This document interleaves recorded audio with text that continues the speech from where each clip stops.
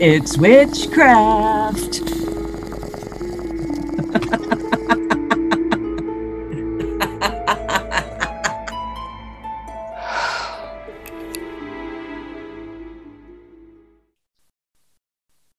Welcome to episode 10.5, Listener Stories of the Stoned Witches Hour. What are we going to say for that? Oh, boy. Welcome to episode 10.5 of the Stoned Witches Hour, where we're going to go over some listener stories and some fantastic, scary shit from you guys. Your stories with us getting high. Awesome. All I got to do is sit back, smoke a lot of pot, and read your spooky, scary shit, and I cannot wait. Episode 10.5. All right. That sounds good. I think that should be it. It does. Yeah. As professional as we're going to get. As professional as stoned witches can get, right? I'm Layla. I'm Shell. Oh, do you want to know what my theme song is? I'm going to make you listen to it. You're probably not going to like it. Uh-oh. I'm frightened. So DJ Khaled, I am not a huge DJ Khaled fan. I mean, first of all, anyone who won't go down on his woman, sorry, can't like you. Automatic negative points. Nobody likes you. Nobody likes you. Nobody wants to be your friend. Like, how selfish. Right? Seriously. That is a whole different podcast on that. Different podcast. I ain't down with that kind of person. Now, I'm normally like, we don't kink shame. We're not going to yuck on anybody's yum. We're not going to do any of that. But damn. But we are going to give you shit about that. We are totally going to shame DJ Khaled for no cunnilingus. I'm sorry, but what's wrong with you? Anything else that any of our listeners are down with, we're down cool. with you. We're good. We're good. Live and let live, man. But that if you are not, I can't. That's a line I can't cross. Right. Exactly. So it's a line too far. That's not okay. But they sampled Layla, the song Layla that I was named for from Eric Clapton. And they did a song called I Did It. And I think I might be the only person who listens to this song. I think I'm probably the only person who likes it.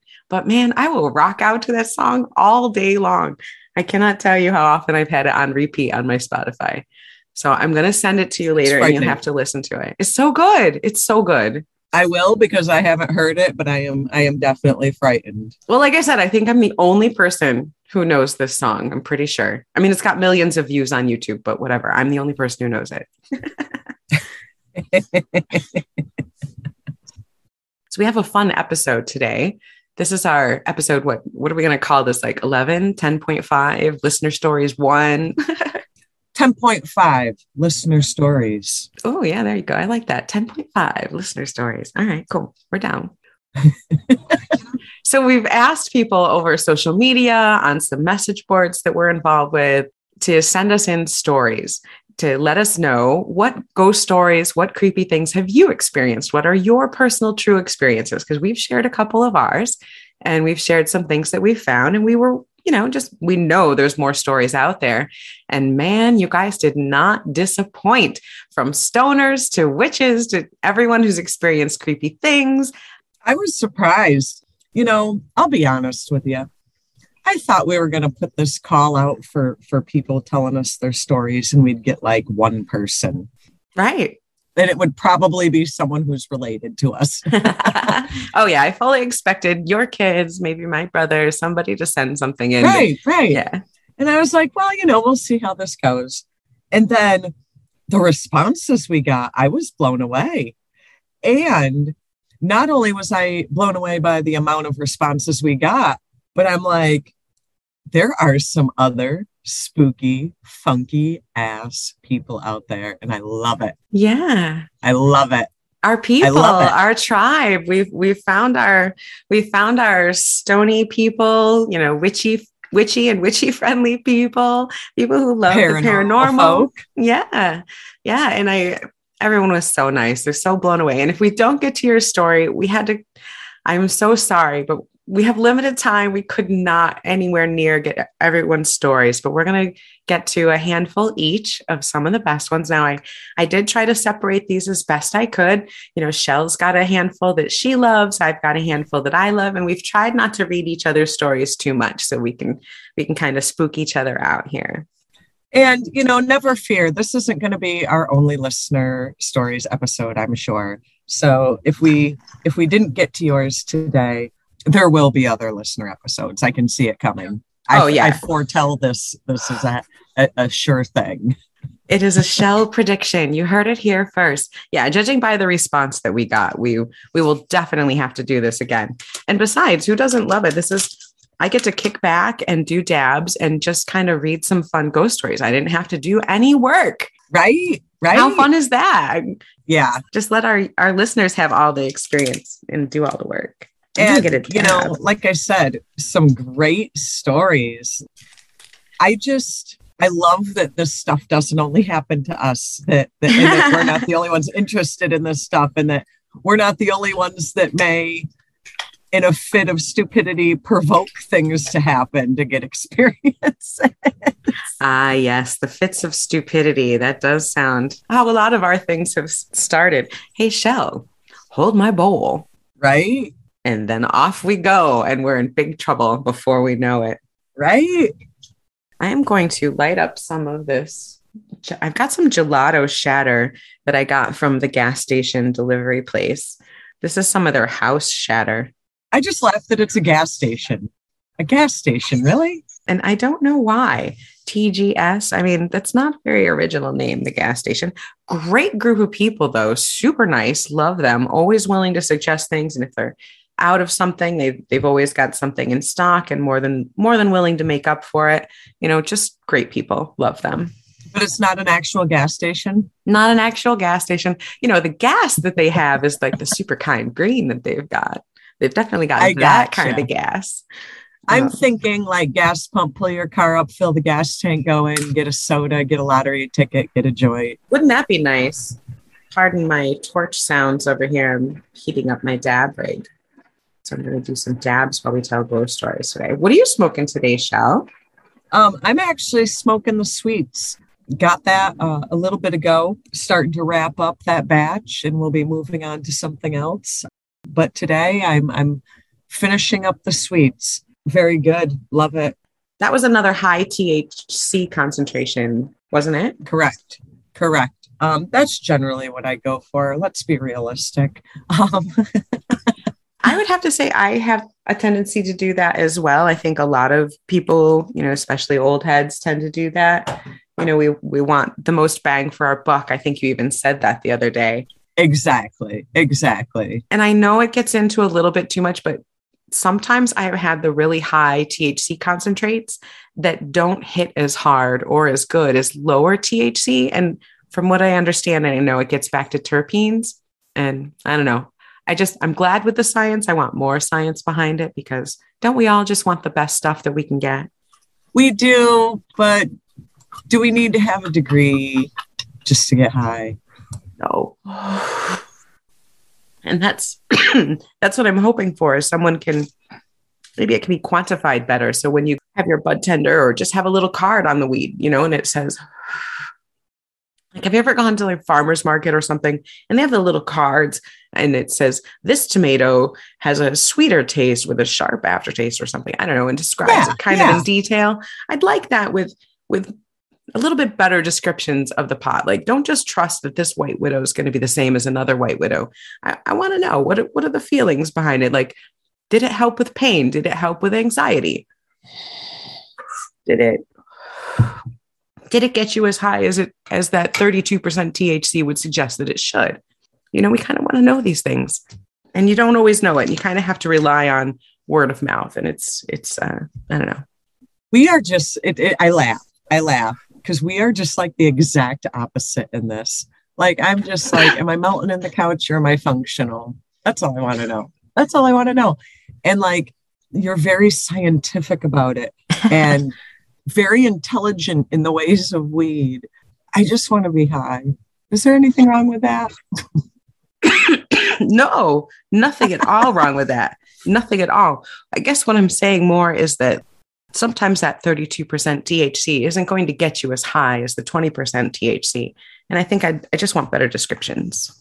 That's all. There should just be every time you go to the store, because your guy can't do this. If you're just talking to your guy, your neighborhood fella, he's not going to know.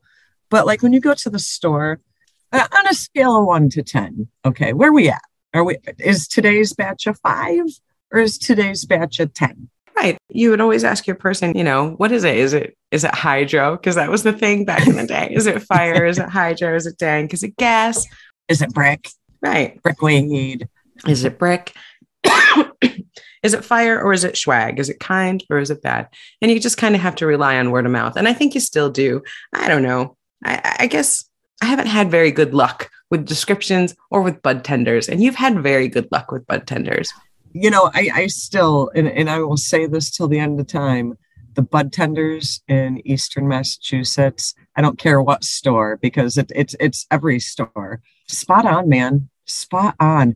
And you can tell that these people are really deep stoners too. Oh, I love that. They're not just getting fed, a script before each shift. These people are like, yeah, man, I smoked this last night and blah, blah, blah, blah. Basically, I think the general rule is they're not allowed to smoke on the clock. And why not? I mean, come on. I mean, obviously, in a pinch, if I had to go to the place that doesn't give a shit about me, I'm going there. You do what you got to do. Yeah, you buy brickweed when brickweed's all that's available. But I do have places, I kind of have like a rating on where I go. My favorite place is probably the furthest away. It's a 20-minute ride up in Gloucester. And then my second favorite is one of the ones here in Salem. So, I prefer to go to the other one, but if I can't make it, I have a close backup that I like. There's always a backup. A good stoner always has like a couple plugs they know of. Right. And then, so you got your in a pinch, but then you also have the places of, hey, I'm going to go on a road trip here. And if I go to this town, I could stop at this place and check it out and see what they got. We did that once. And I found this, what am I calling it? A terpene? A terpines, a flavor, a new one. What am I calling that? A terpine? Or terpene? Well, terpenes are the little chemicals that are they're the ones that make up the flavors and the aromas and sometimes the effects of the cannabis that you have. And they're usually an ene of some sort, like a pinene or limonene, that type of thing. Well, this stuff I found on a road trip was called kitchen sink. And let me tell you, it was everything but the kitchen sink. And I've not been able to find it. Wait, was it in flower form or was it in flower? Nice. Yeah, I pretty much generally stick with flower form, but that was the only time I seen it and I haven't seen it again. Kitchen sink. It might have been something that maybe they bred or maybe they exclusively grew. I don't know. Well, because we just went on a random road trip and picked that up in a different town. I don't necessarily remember what town we had gone to or what store we had gotten it from. So I haven't been able to track that down since, but. That sounds almost like the type of name that I sometimes especially when I was maybe growing a little more undercover, shall we say? I've always been legal. just so everyone knows, I've always grown legally. Absolutely. 100% always grown legally. But maybe there might have been a time when I grew undercover, but legally. Sure. Yeah. Let's go with that. Undercover, but legal. Let's go with that. All right. Yeah. So during that time period, sometimes if I didn't have access to seeds, there wasn't always the access to seeds that you have now. I can think of 10 different seed places I could go get seeds from of varying quality. And sometimes you had to kind of rely on a friend of a friend or what you got in the bottom of a bag. Yep. I have grown bag seed. I've actually had pretty good success with some bag seed. Damn, I've gotten some really good shit out of bag seed. But who the hell knows what that is? I mean, most of the time, the weed we smoked didn't have a name. Nobody knew the name of the pot that we were smoking. We didn't know it had a name. This doesn't have a name. It was called weed. It was called weed. It was some varying form of, You got what you got. you get what you get. You don't get upset. You smoked it. Yeah. And so I would grow it. And my only goal was to try and grow the bag seed better than the bag it came from. And I was usually pretty successful in that, but I would just give it a name. And kitchen sink sounds like something I might name I've got all these seeds in a jar, like my friend Shell, and I'm just growing them. I don't know what any of them are. It's a kitchen sink. Who knows? That's probably what you got. Never find it again. Sad. Right. The sadness that is mystery bag seed. You'll never again know what it is. Yeah. Back in the day when I used to smoke them seeds. Well, yeah. Oh, Lord. So, I don't know. So we did get talking about pot. That's what happens when you smoke too much pot. You forget even when you're talking about pot. You're just like, meow, off subject. Forgot. Now I'm high and I don't know where I am. I do know that we're going to be telling some submitted stories and I'm pretty excited. I was like, I couldn't believe that people I thought they were all good. Yeah, right? I thought we were just going to I saw a ghost when I was 12. I was scared. Right? No, these are good. Like these people sat down and wrote a story. I was impressed. All right. So we're going to start with some stories. I've got my little cute bong packed. Did we say what you want to smoking? I love these chillums. I don't know what my fascination is. You do love a chillum. They're just the right size, right? Yeah. It's like a one hitter that has half a gram in it. So it's more than a one hitter. That's a Shell one hitter. It's a Shell one. Yeah, for real. But anyway, so yeah, chillum, smoking, got a story. This one, everybody, witchcraft, you always got to be playing.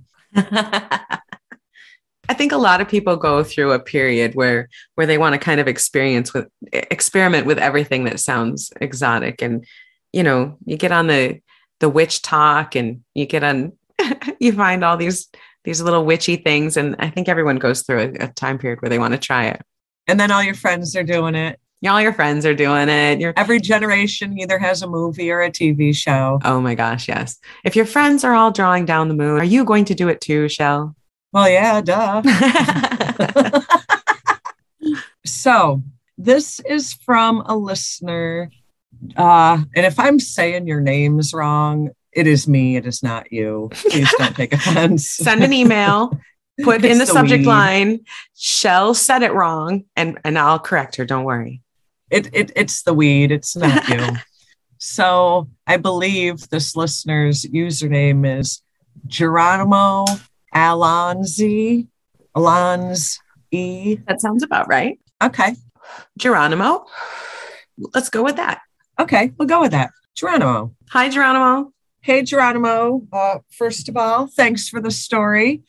We're going to tell it. Yeah.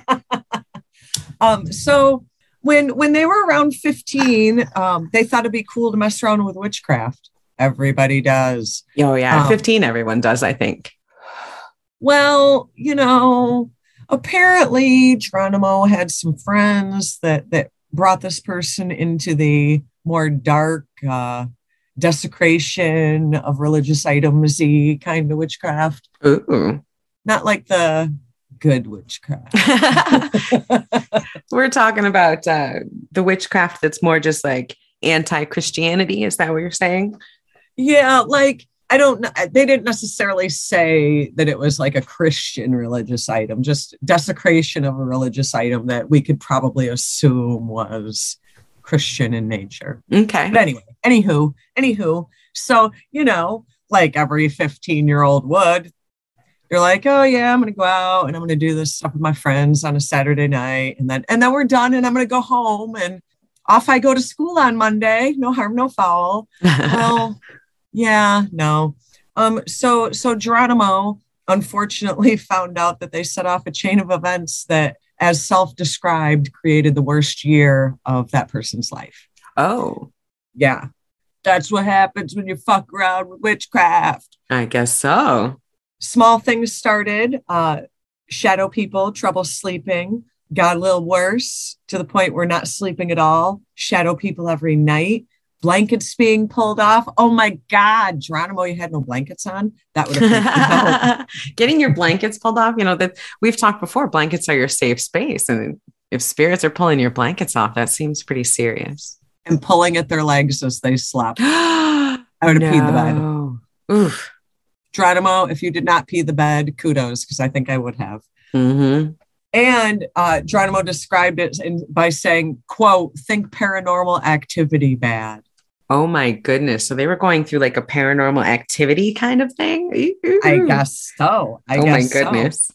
Got to the point where they could only sleep if they had like loud music and something covering their eyes because the activity was just so ongoing and constant. Oh, wow. Like, imagine that. I cannot imagine having to, in order to sleep, you have to have loud music and like a sleep mask on because the paranormal stuff going on in your room is so bad. Apparently got to the point where no one in the family would even go into the room. Geronimo described the room as a black hole of oppression. Holy shit. Holy crap.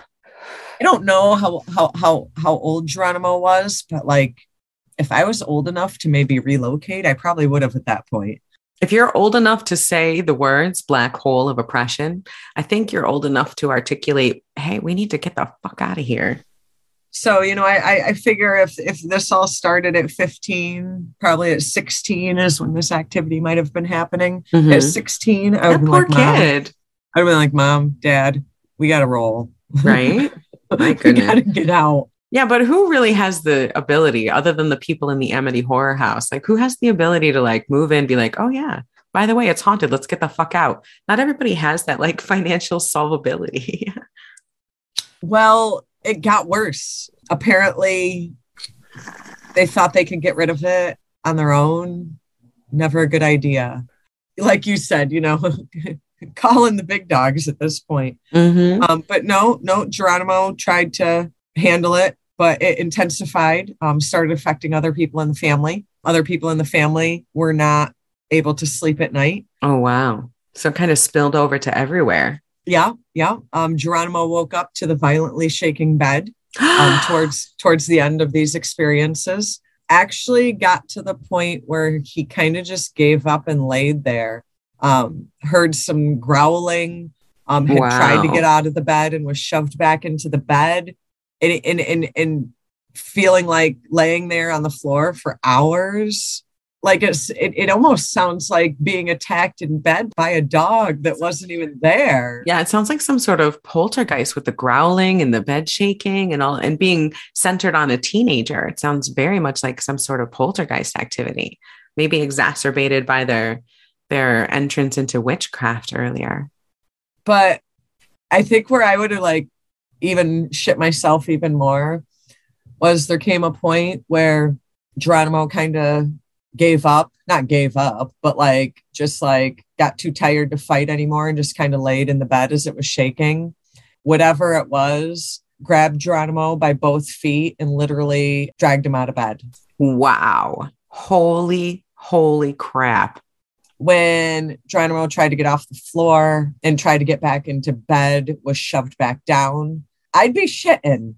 Wow. Like being attacked by an entity? Like, how do you not at that point wonder if it's just a dream and that's not really happening? Like, I'm not saying that I don't believe it. I'm just saying I would be so freaked out that I would be having such a hard time wrapping my head around what was happening to me at that moment. Oh, exactly. I would be shitting myself. I think I'd be able to maybe explain away blankets and the bed shaking. I mean, I live in California.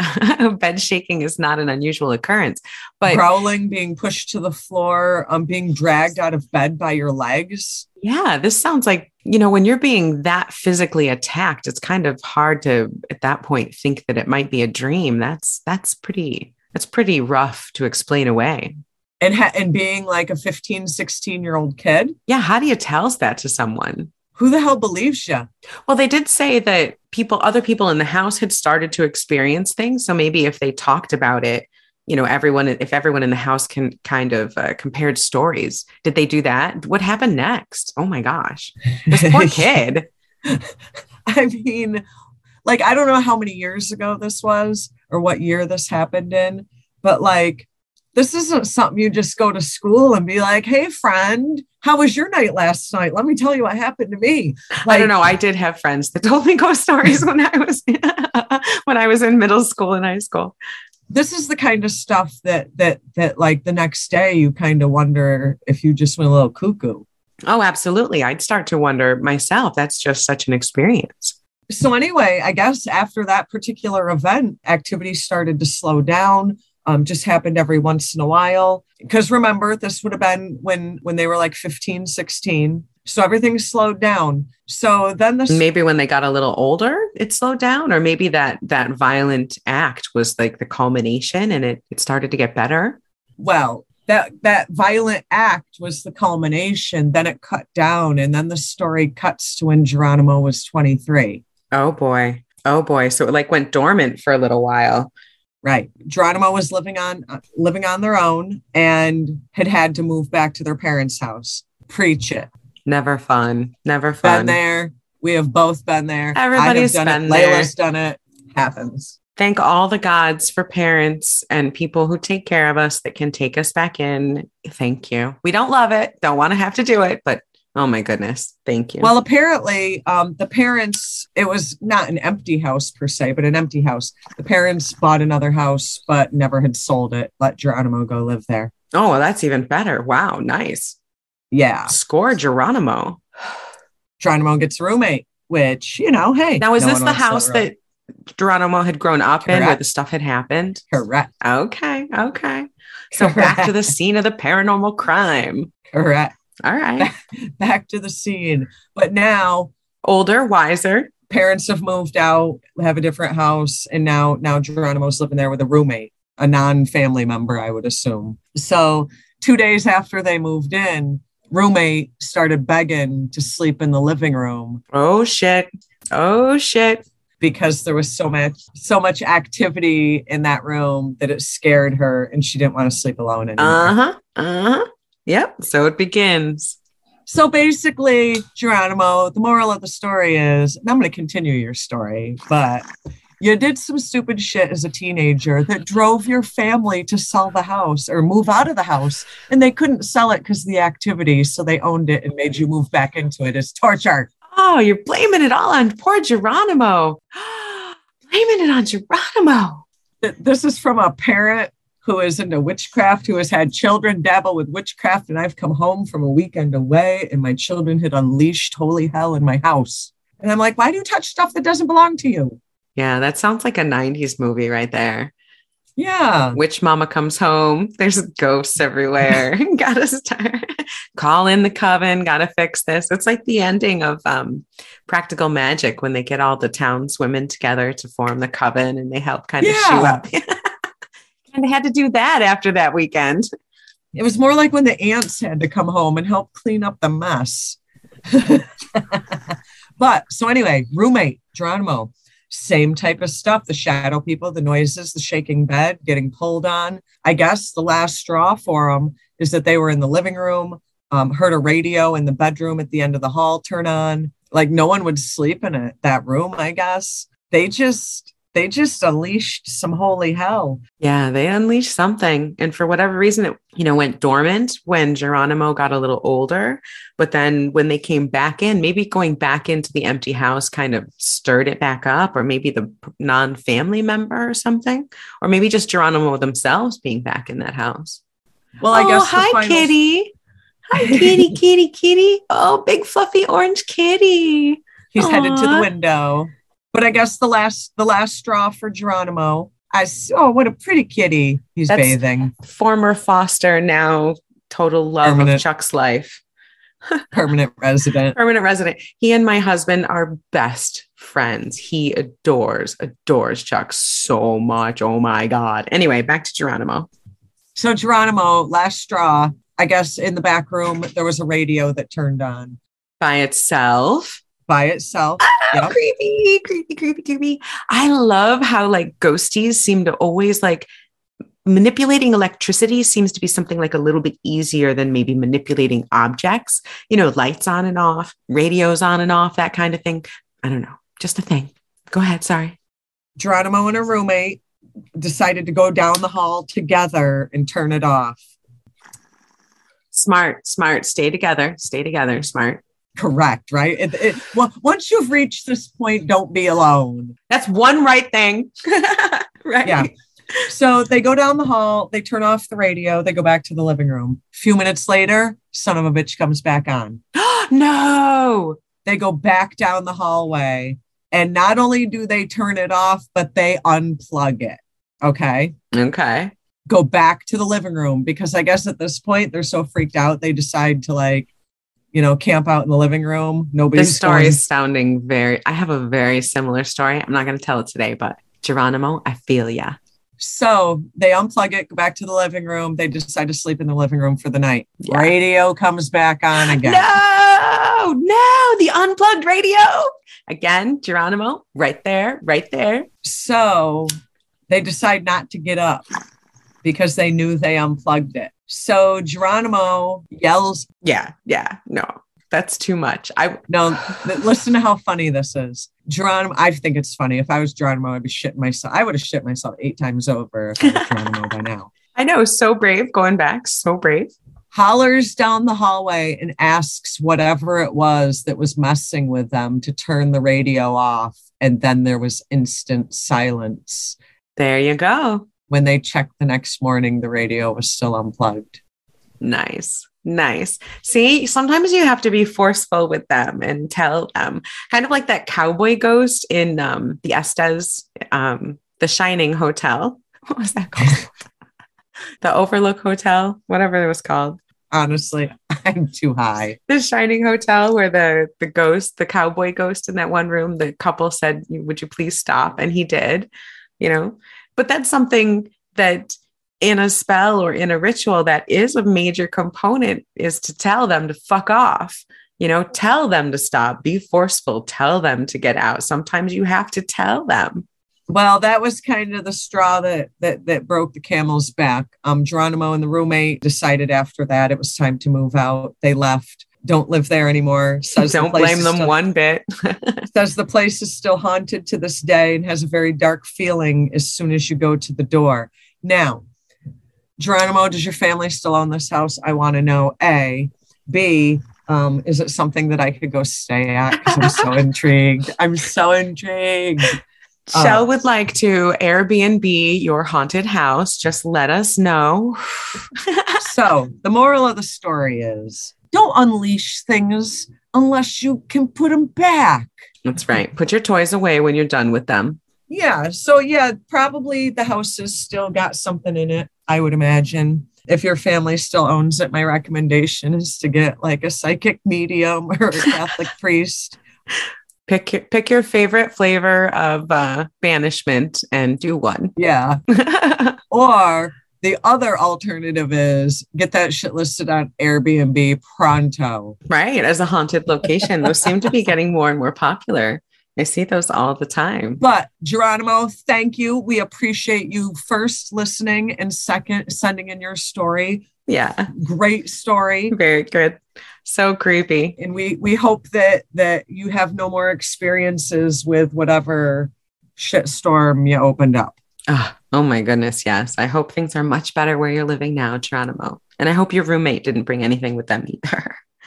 So I have a story. This one was submitted by someone who's going by Brando Sapien.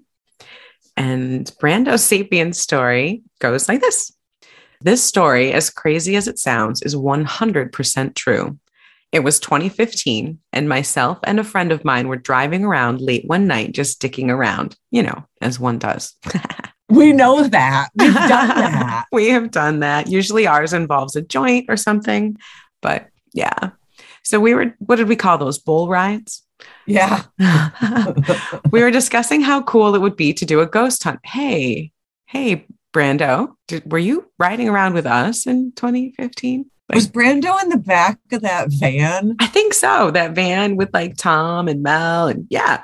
So we must have been the one that was camping on the bowl for a while. There you go. Brando, pass it on the left, man. So Brando says we were discussing how cool it would be to do a ghost hunt or spend the night in a haunted place. Brando, we feel you, man. While driving, I remembered that a fatal train wreck had happened in the earliest 20th century near where we were in McDonough, Georgia, claiming the lives of 35 people. Oof, that's quite the train wreck. My friend pointed out that there was a road coming up that used to cross the tracks, but had since been mostly torn up. The idea of driving down a torn up road near the site of a deadly accident gave us both kind of a thrill. We would do the same thing. Oh yeah, we'd be there. As I turned onto this road, I remember looking down the partial road and getting a slight chill at the unnerving environment, since we were surrounded by trees on a dead-end road at night. Oh yeah, this is perfect. This sounds like a really fun place. This is absolutely where Shell would want to go on a boat ride. This screams, let's pack a bowl and go see what we can find. It'll scare us. Yep. So he says, this is where it gets weird. All I remember is turning onto the road and driving back towards the main road. But when we got to the stop sign, my friend was looking at me with wide eyes and a freaked out expression. I paused and asked him what was wrong. He responded by asking me the same thing. After telling him that I was fine, he said, "Then why did you freak the fuck out when we got to the end of the road?" I was noticeably confused because I had no memory at all of doing that. He told me that when we got to where the pavement ended, I started repeating, "We got to get out of here. We got to get out of here."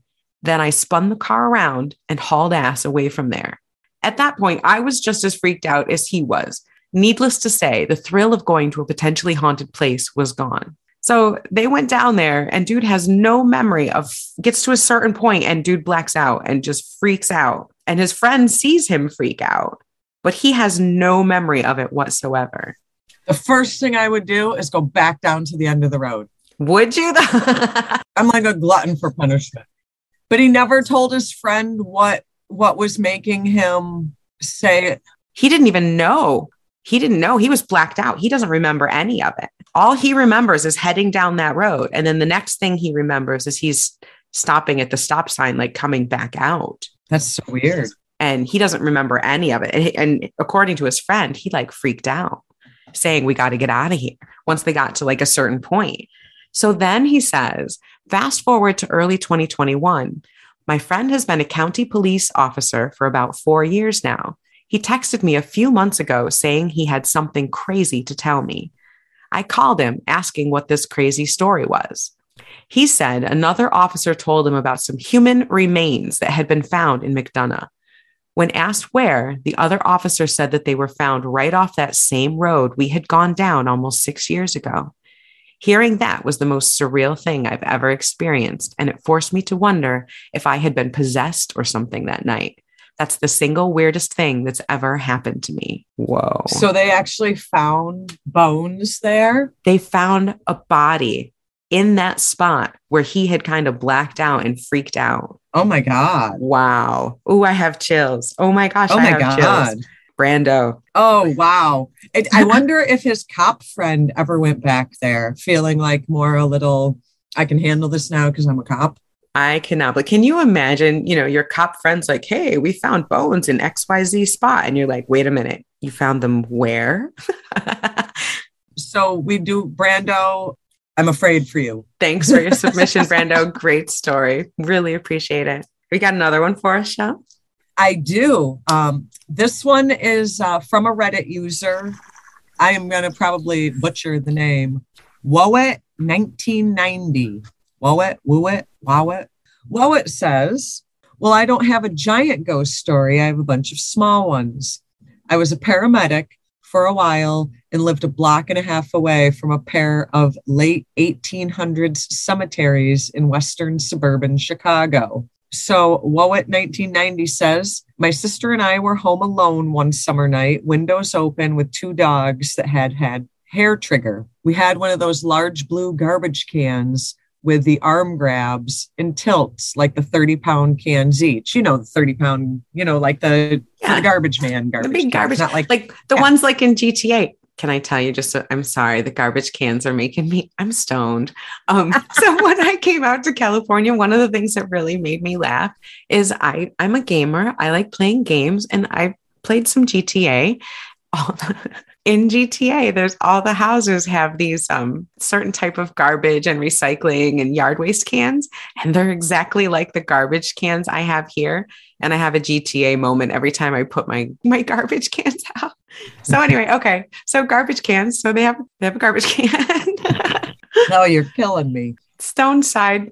So poor Wowat 1990 is stuck living like a half a block away from these cemeteries. So he's got these garbage cans about 15 feet away from the window. Windows open, nice summer night. The sister also hears these two loud bangs about 5 seconds apart, which would maybe lead you to believe that someone's doing it as opposed to like maybe the wind knocked him over, like bang, bang. Right. Yeah. If it's that rhythmic, you'd think maybe a person's doing it.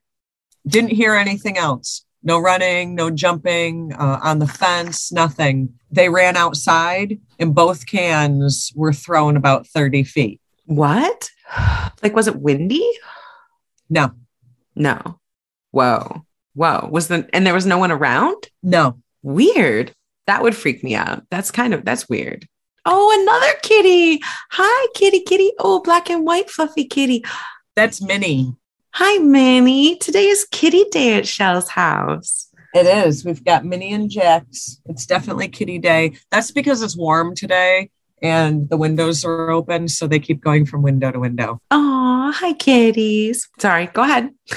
Thankfully, they aren't following ghosts or any strange paranormal things. Right? Cats and their like weird ghost senses. So Wowat, being a paramedic, was unfortunately one day transporting a woman who was dying. Oh, that's got to be a hard part of the job. I'm sorry, Wowat. She had a DNR, which has also got to be frustrating because even if you thought you could do something, you really can't. Right. So the lady they were transporting had a DNR and was unconscious, so there wasn't much they could do but drive. Wowat was in the back with her and saw her when her heart rhythm had indicated that she had passed away. All hail the traveler. Wowat says that there was almost an immediate swirling breeze in the back of the ambulance, not like papers flying around, but you could feel it for sure. What? It was not breezy in the back. What? They had no windows open in the ambulance. In a closed ambulance, there was like a breeze swirling around? No fucking way. All I can think of, this is how I'm visualizing this currently. You got this body laying on a gurney in the back of an ambulance, and almost like a tornado swirling out from the body up.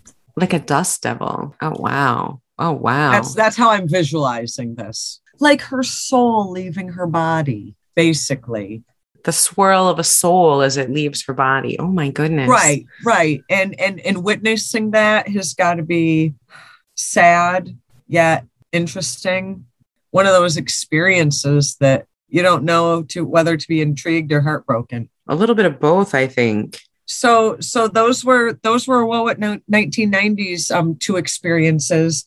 Well, thank you for being an EMT, Wowat. That's kudos to Wowat 1990 for all that you do as being a paramedic, because unfortunately, you probably sadly see a lot of people pass and have a lot of those types of experiences. And, as much as that can be interesting, it's heartbreaking at the same time, especially when you're doing it on the reg. So shout out to you for being a paramedic.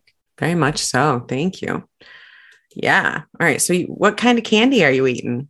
I am eating, you know how they put out candy for the next holiday, like 8 years in advance. So Easter candy's out. So I am eating Almond Joy eggs. Ooh, yummy. Yeah. I know that the world is very torn on coconut. It's pretty much a split divide. I am on the pro coconut side. Love coconut. Also pro coconut. Yeah, same. Love coconut. Almond Joy with nuts or without. Yeah. But I love when my children get candy. Well, they're adults now, but even still, they give it to me now. But I always was guaranteed all the coconut candy. Loved it. Yeah. So what is your spooky next story? Our listener story. I got to put down this cherry headband bong I'm smoking because it's so tasty. I can't. It's really good. Excuse me. My next story is from Shelby, and Shelby writes, I'm Shelby, and this is my spooky story. So thank you for sharing your story, Shelby. She says, I was really ill as a kid. So just to put that out there before I get too far into my story, Milo, I might need to let my cat out if he doesn't stop being a jerk. I was really ill as a kid.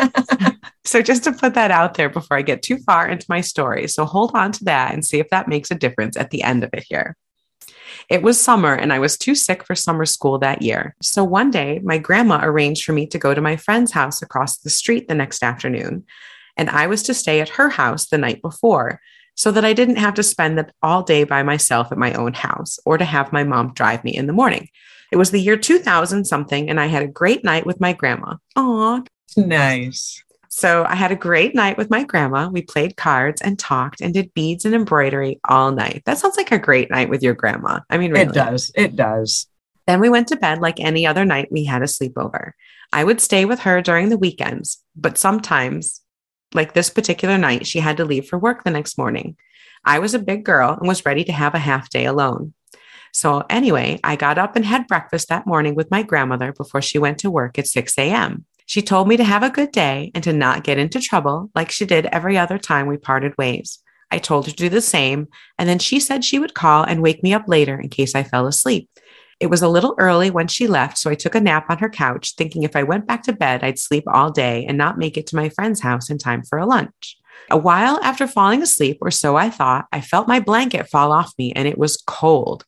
So cold that I shot up thinking something was wrong. Realizing a few seconds later, just where I was. Ooh. Yeah, so they had their blankets pulled off me. What is it with ghosts pulling blankets off people? Pervs, ghosty pervs. Pervs. Or maybe they're just like, we want everyone else to be cold too. Or maybe they know the power of the protection of the blanket. And so they're trying to like preemptively take your protection away from you. I bet that's it. I don't know. If I was a ghost, I'd probably be a little pervy on occasion, at least. At least on occasion. Yes. So I felt my blanket fall off me and it was cold, so cold that I shot up thinking something was wrong. Realizing a few seconds later, just where I was, the world slowed. And about halfway through sitting the rest of the way up, a wave of nausea and bone-deep chills hit me as fast as they would fade. I saw some movement across the room and quickly went to put my glasses on to see who was home. Excited that it might be my grandpa home from driving truck, I fumbled a bit. I found my glasses, put them on, and then realized it's still dark outside. Weird. Yeah. I look around. All the lights are on in the living room where I was sleeping, and the ones in my grandma and grandpa's room down the hall were on as well. I don't remember turning them on except for the one next to the couch. Oh, wow. I then think for sure Papa is home and call out for him as I walk towards the bedroom. No answer. Not a problem. He has a hard time hearing from driving truck. I take another step and the chills and nausea waves rush over me once more. Oh, geez.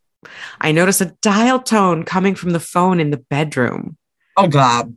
Suddenly sick to my stomach. This is sounding really creepy. Suddenly sick to my stomach, I take a hard left before the bedroom into the bathroom like an instinct right before throwing up, barely making it to the toilet before vomit erupts out of me like a science experiment gone rogue. Oh, good writing there. That's very graphic.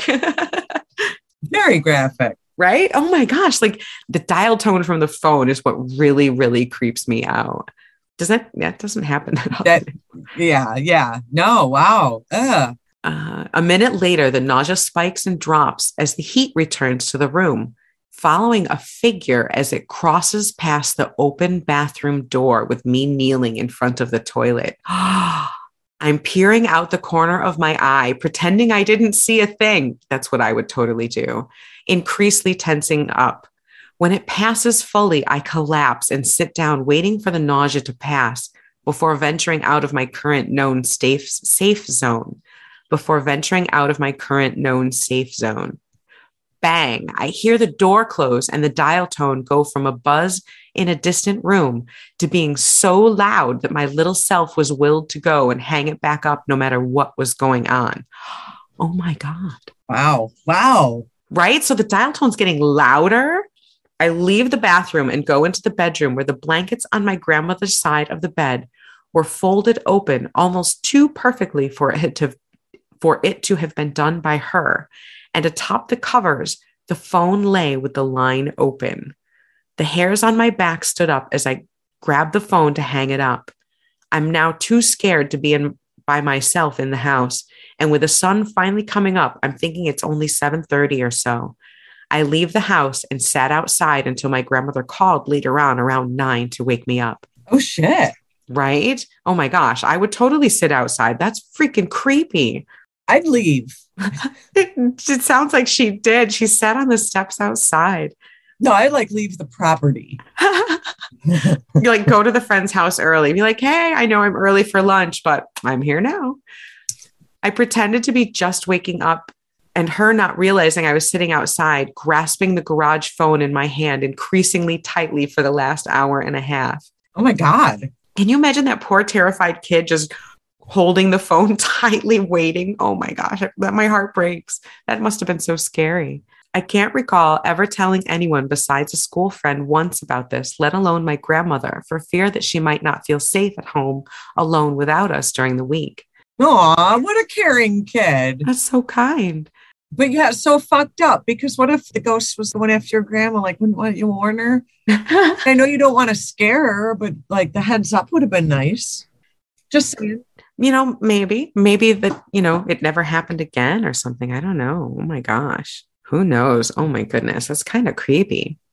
So she says that I can't recall ever telling anyone besides a school friend once about this, let alone my grandmother. Oh yeah, I just said that. I will never know if it was a home invader or just Bill, the next door neighbor, coming to grab something, and I startled him, so he just left without a word. You'd think if it was the neighbor, they would have said something. I'm going with ghosty. I'm not going with neighbor. It may have been the mind of an anemic child riding the line of life and death, or a ghost. I'm going with ghost. I would flatline. Oh my God. I would flatline a week or so later. Oh shit. At the hospital from blood loss due to my illness. Oh my gosh. Oh my God. Who knows? The Reaper may have had his schedule off and come for me on the wrong day. So he just let himself back out the way he came. Holy shit, God. This took a dark turn. What the fuck? Where did the Reaper come from? Well, obviously, they were way sicker than we realized, because if they flatlined and almost died a week later, maybe it was the Grim Reaper coming and was like, oh, wait, got the wrong day. Got to come a week later. Oh, shit. Wrong appointment time. I was thinking somebody else. Who among us hasn't shown up a little early for an appointment time, really? Or maybe it was something that was trying to hold off the Reaper. Oh, maybe. Or maybe it was something that was trying to warn her. Maybe it was more of a protective ghosty. Oh my God. Oh, now I have chills again. Oh my God. You know what I'm saying? Somebody being like, oh my God, look out. What's with the dial tone? What was with the phone? Like, was someone trying to contact her? Were they trying to tell her something? Here's the thing. That's where I'm going with that thought. Maybe it was an old family member trying to come warn her, the spirit of an ancestor, the spirit of a past loved one. And maybe, ghosts work in weird ways. And maybe they were trying to get the message through on the phone. Or maybe the neighbor was trying to call some of those like 1-900 numbers using his next door neighbor's phone and got caught and took off. Yeah, but why would the dial tone get bigger and longer and I don't louder? Know. And the waves of nausea? I don't know. No idea. No, I'm wondering if maybe it was like a message that someone was trying to say, look, shit's about to get real in your health related life. Maybe. Oh, wow. Messages from beyond, or the Grim Reaper missing an appointment. Whew. Nobody ever wants the Grim Reaper to show up early. We would all like the Grim Reaper to be as late as possible. Thank you.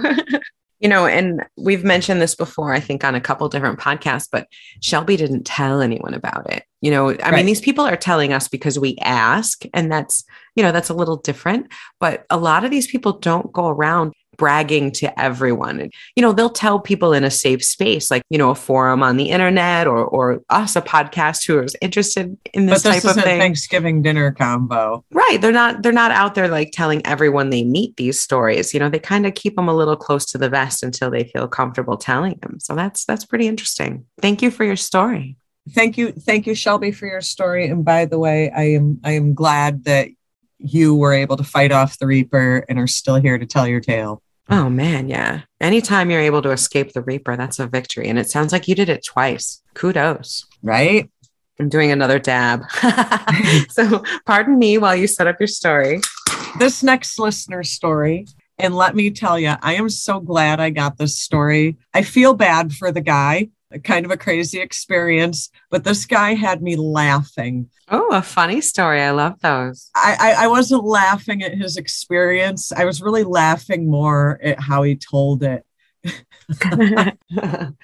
So his first line, he caught me at word one. Okay. This guy had me roped in at word one. He writes, "For the record, I am not a witch, but I am married to one. Lucky you. And I smoke enough weed to kill a rhino." Yes. Yes. Yes. Wow. Married to a witch and a pot smoker. Quality guy. Quality guy. That sounds like something I would say. Like I would actually say something like, "Yeah, I smoke enough weed to kill a rhino." Right. We both definitely fall into that category of probably smoking more than our fair share is how I would put it. So like this dude is already like my long lost best friend. Okay. Welcome to the fold, best friend. Welcome. Welcome. Welcome to the fold, our anonymous best friend. Your wife too. Please bring the witchy woman along. Bring the wife. Bring the wife. We will do witchy stuff with her and smoke like rhinos with you. This lovely anonymous couple live in San Antonio, Texas. So he says, "My experience centers around a friend of mine and his brother. My friend R was a mechanic at his parents' shop at the end of his street. He lived in a small guest house next to his parents' house and ran their business and took care of them as they were elderly." Okay. Nice guy. Nice guy. Very thoughtful. Well, so they're there hanging one day. And he says, "We were smoking while watching TV one day." Sounds like something you and I would do. It does indeed. "When he heard someone coughing in the back room, which was unoccupied and used for storage." Oh, no. So he says, "Did you just hear someone coughing?" And his friend goes, "Yep." And he goes, "Who's back there?" And he goes, "Nobody." Are you kidding? His friend's all nonchalant about some random coughing coming from an empty room. "Yeah, we just got some stoner ghost in the back. Don't mind him. He's smoking his own weed." As long as he brings his own shit. So then the friend is just like, "Yeah, whatever. My house is haunted." Okay. Like you just leave it at that, friend? Friend, where's your details? So our anonymous guy goes on to say, "In fact, the construction crew that was working on the main house had just walked off the job and even left a bunch of their tools because they were scared." That's pretty scared. Those tools are not cheap. So our rhino smoking friend here decides he does remodeling work and he's looking to make a quick buck. He'll take over. Hey, why not? Tools are still there. Who's afraid of a little ghost? Well, apparently our friend here. All I can imagine is this Texan construction guy who just pounds down weed like nobody's business. And I love it. I love it. Right. I love it. So the entire time he worked there, he felt like he was being watched. And he goes on to say, "More times than I could count, I'd see shadows in the corner of my eye. This was all in the main house, and I always felt uncomfortable there. Figures. In the guest house, even stranger shit went down. For some strange reason, between the living room and the kitchen and the wall up to the bedroom, there was a window." Like, who puts a window in the middle of their house? I don't know. These people. Yeah, sometimes when you make an addition or something, you might leave the window like as a little architectural detail, maybe. Well, next to the window was a TV. And many times they'd be watching TV and they would see someone peek around the side of the window. Like, what the fuck? Just like a random ghost or gremlin or something. So like what? There's like this friend just invites people over. It's like, "Oh, just like watch TV. Pay no mind to the ghost in the window." Right? Oh, that's just the ghost just spying on us. I mean, what? But he goes on to say that it would be a really quick peek, and he goes, "It was unnerving as fuck." Well, yes, it is. I'm just hearing about it and it's unnerving as fuck. And he goes, every time it happened, my buddy R and I would look at each other. So I knew it wasn't me just tripping. Maybe you were both tripping. Maybe you wished you were both tripping. Maybe the weed was just that good. So then what does this scaredy cat do? Brings his wife. Did he bring her for confirmation or just to hang out? He says, this is what he goes on to say. My wife started hanging out there as well.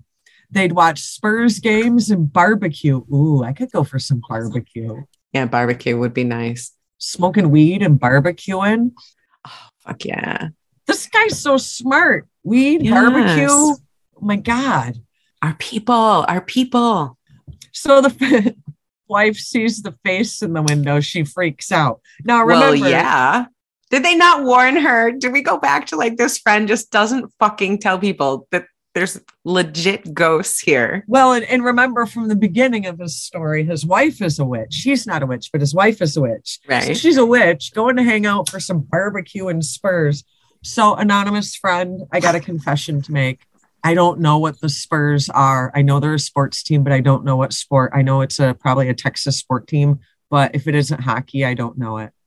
But whatever Spurs are, they were watching the Spurs game and having barbecue. So you're going to bring your wife over. She's going to freak out. But so, of course, is the guy, he found it validating that his wife saw the face. That his wife freaked out too. Oh, sorry, honey. You're a horrible husband. Here's why. He wanted it to be validated because I can understand. You don't want to influence her before she shows up. You just kind of want to get a natural reaction. Well, no, he has a better reason. He found it personally validating because him and his friend R smoke a lot of weed and his wife doesn't smoke. So he thought it'd be nice for a sober head to confirm what they were seeing. Yeah. Okay, I can. Yeah. Okay. Yeah. I also smoke that much weed that sometimes I'm like, did that happen or did I smoke too much? So, yeah. So over the next couple of months, they'd go there and she would invariably have her hair pulled or be pinched. I would be like, husband, I'm going to fuck you up for bringing me to this house. Well, yeah, it sounds like it escalated with her. Is it jealous or is it upset? Before, it sounds like it was just kind of smoking with them in the back room and kind of peeking around the corner, watching what they were watching on TV. But now you get the girlfriend or wife, rather, I'm sorry, you get the witchy wife show up and she sees this ghost and she's getting pinched and getting her hair pulled. That sounds like it's kind of escalated to me. And she's not even high enough to be okay with it. A lot of, not all witches, but a lot of witches are very sensitive. So maybe she was just more sensitive to what was going on and not blunted by, an ounce of fine kind bud. Here him and his friend are sitting there getting high on the good weed and they're letting this poor girl get her hair pulled and get pinched and she's stone cold sober. Dude, you owe her dinner. Bottom line. Oh, yeah. Final straw for our anonymous friend here that I love is, so he's working there, decides to be the construction guy. He's working one day alone in the guest house. Wouldn't you think by now that he wouldn't do that? Yeah, why would you go there alone? You know better. Your wife knows better. Ask your wife. Typical man story. So he goes on to say, I was relaxing on the toilet in the bathroom. And the bathroom door opens outward and the house isn't level. So if the door isn't closed, it will swing open. He goes, as I was on my knees. Oh, maybe he wasn't pooping. Maybe he was working. Oh, maybe I'm he was sorry. Working. I didn't mean to imply you were pooping. I'm sorry. Well, you have experienced men. You know men. As he was on his knees, bolting the toilet to the floor. Yay, hardworking man. As he's on his knees, bolting the toilet to the floor, the bathroom door violently shuts. What? No, wait, he said it was because the house wasn't level. It would swing open. Right. And it violently shut. Wow. So that would take some force. That's not something. Uphill battle. Yeah. To quote him, it scared the living fuck out of me. Yeah. Well, me yeah. Too. Yeah. Same dude. He jumped, hit his head on the sink and ran out of the bathroom. Oh, shit. Oh, man. Don't hurt yourself escaping from the ghost. There was no one in the house. He rushed out. No one. Oh, So he calls his friend R, thinking he was fucking with him. R was like down the road. He was like in a store or something. Not even nearby. Not even a practical joke from the friend. Damn. You know what our friend did? Quit working there that day. Yeah. I think I'd follow the professionals and be like, you know what? You're going to have to get someone else to do your repairs, man. Too haunted. What happened was, R's brother, Jay, I love how he actually like totally wrote this out for us so that we didn't even have to worry about names. R's brother, Jay, was working at the oil fields at the time, because you remember the Texas oil fields. So Jay was the first one to tell him that the house was haunted. So they were smoking one night, probably the good weed, and this story came up, and he'd asked if he had ever been to Three Paths. And he said, that sounds like a place. It does. And he said that he hadn't. So they went. Now our anonymous friend describes it. It's outside the gates of one of the missions, and it's super haunted. There's a lot of Spanish missions down there. Yeah. Okay. And he says that he's been there many times with many people, and they've had weird shit happen almost every time. While walking on the concrete paths, you can hear someone walking in the grass next to you. You can see the grass bending over and hear twigs cracking. They saw an orb so bright, they thought it was a cop's flashlight and started to take out their license. You have now found an orb, friend. Yay! Yes, this story has everything. Everything. Not only does he smoke like a rhino, but he has orb stories. Yes, I love orbs. And this one was as bright as a cop's flashlight. Fuck. Then he goes on to say another interesting tidbit. His son is a photographer and actually caught a misty looking apparition on his camera there. And he says he mentions this because while all this was going on, Jay came to town for the weekend. He had been working in the oil fields, checking pump stations, which are 20 to 30 miles away from anything. And out of boredom, took a selfie to post on a dating website. As one does. What is with oil riggers in like Tinder? It wasn't until a girl who replied to him pointed out to him that there was another figure in the picture. What? Plain as day over his left shoulder. And they can only describe it as a Grim Reaper-like figure. What's with the Grim Reaper? Oh, the Grim Reaper again. Oh my gosh. Wow. You can actually see 4 skeletal fingers on his shoulder. No way. Oh, that's a little much. He says he only mentions it because he wasn't sure if it was a familial haunting or if Jay had something follow him home from Three Paths, or if it was just a ghost in the house. So basically, he's wondering if this ghost of this Grim Reaper thing from the oil fields was brought back to this house. Maybe. Holy cow. So could Jay have brought this Grim Reaper type presence back to the house and it stayed in the house? Or is it just something that was with the house? And it followed Jay? Or was it just attached to the house? Was it attached to Jay? Was it attached to the house? What the hell? But either way, our friend here was scared shitless. Now, our friend did ask, he did say at the bottom that he would love for us to share his story. And if we do, to give credit of the story to Be Evil. So Be Evil, this one's for you. And I'm going to smoke like a rhino today in your honor. This bong's for you, Mr. Be Evil. Thank you so much. What a good story. Love it. Love it. Like I was laughing, like I'm not laughing at the fact that you were scared. I'm just laughing at how you told your story. Love it. So good. So good. And you still owe your wife dinner, dude. Nice. My next story comes from Braden C. And Braden says, "Hey there, witches. I've got a couple of ghost stories for you if you're interested. Every one of them experienced by myself and family. I'm a 27-year-old man and a witch myself, along with my wife. Hey, witches." What up, witches? These stories all happened before college. I love how many witches wrote in. How awesome is that? Love our witchy friends. Truly love our witchy friends. Our next full moon, we should have like a little virtual podcast coven of witches full moon event or something. That would be fun. Actually, that kind of would be fun.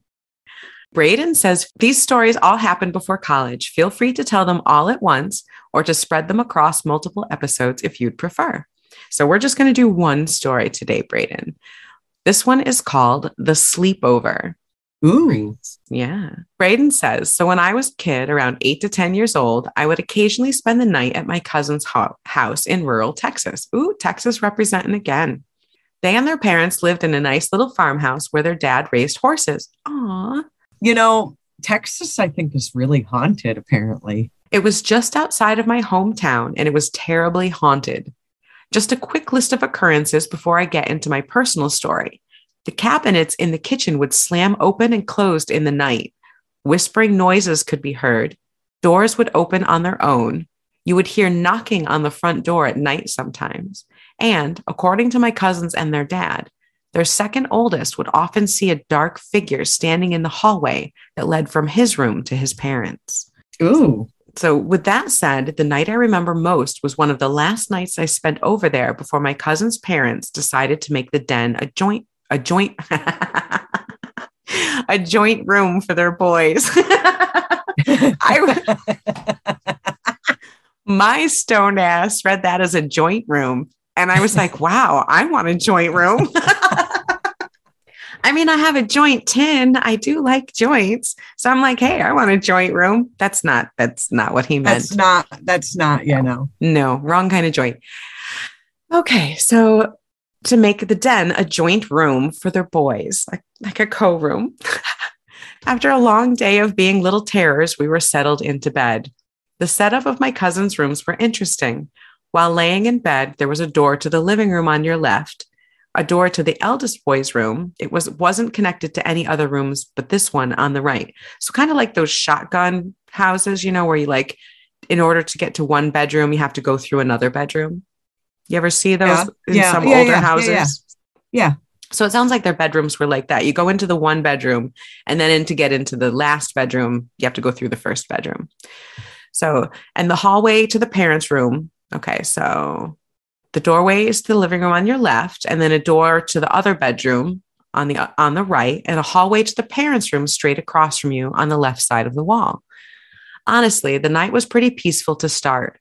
My younger cousin insisted that we watch Care Bears so he could sleep. Oh, I love Care Bears. I love Care Bears.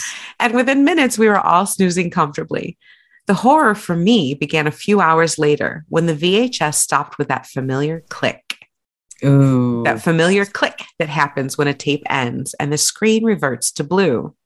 See, now we're getting into poltergeist movie territory. Oh. Right? Doesn't it sound like that?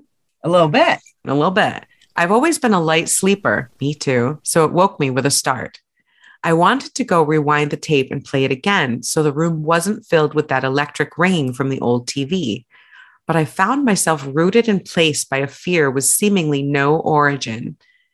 As the minutes came and went, I grew increasingly stressed and tried to wake my cousins.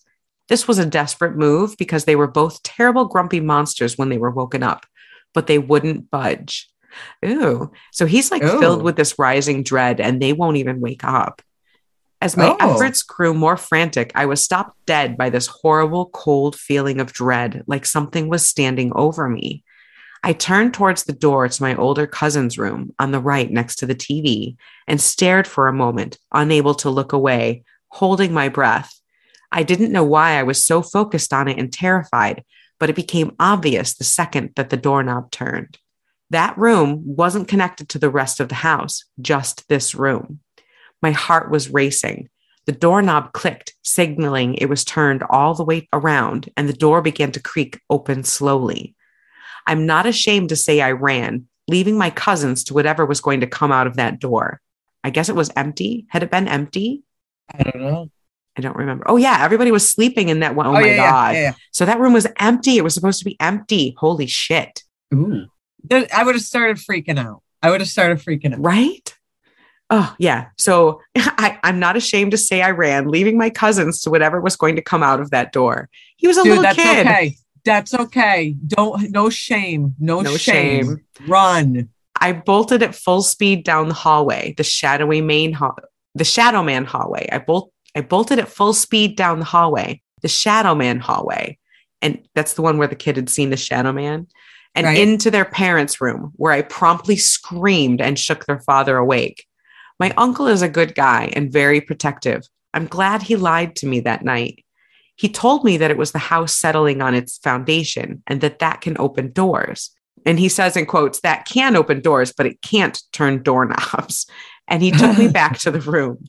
I was hysterical, terrified of the demon/monster/Freddy Krueger on the other side of the door, and that scared my younger cousin as well. My uncle insisted it was just the house, but he told us he would lay us out blankets and pillows in the living room, and he would sleep on the couch so that we felt safe and so that he could get some sleep, which is, more likely. He told me when I was around 20, long after they'd moved out of the house, that he knew it wasn't the house settling. What a dick. He had experienced similar events and he was horrified that night.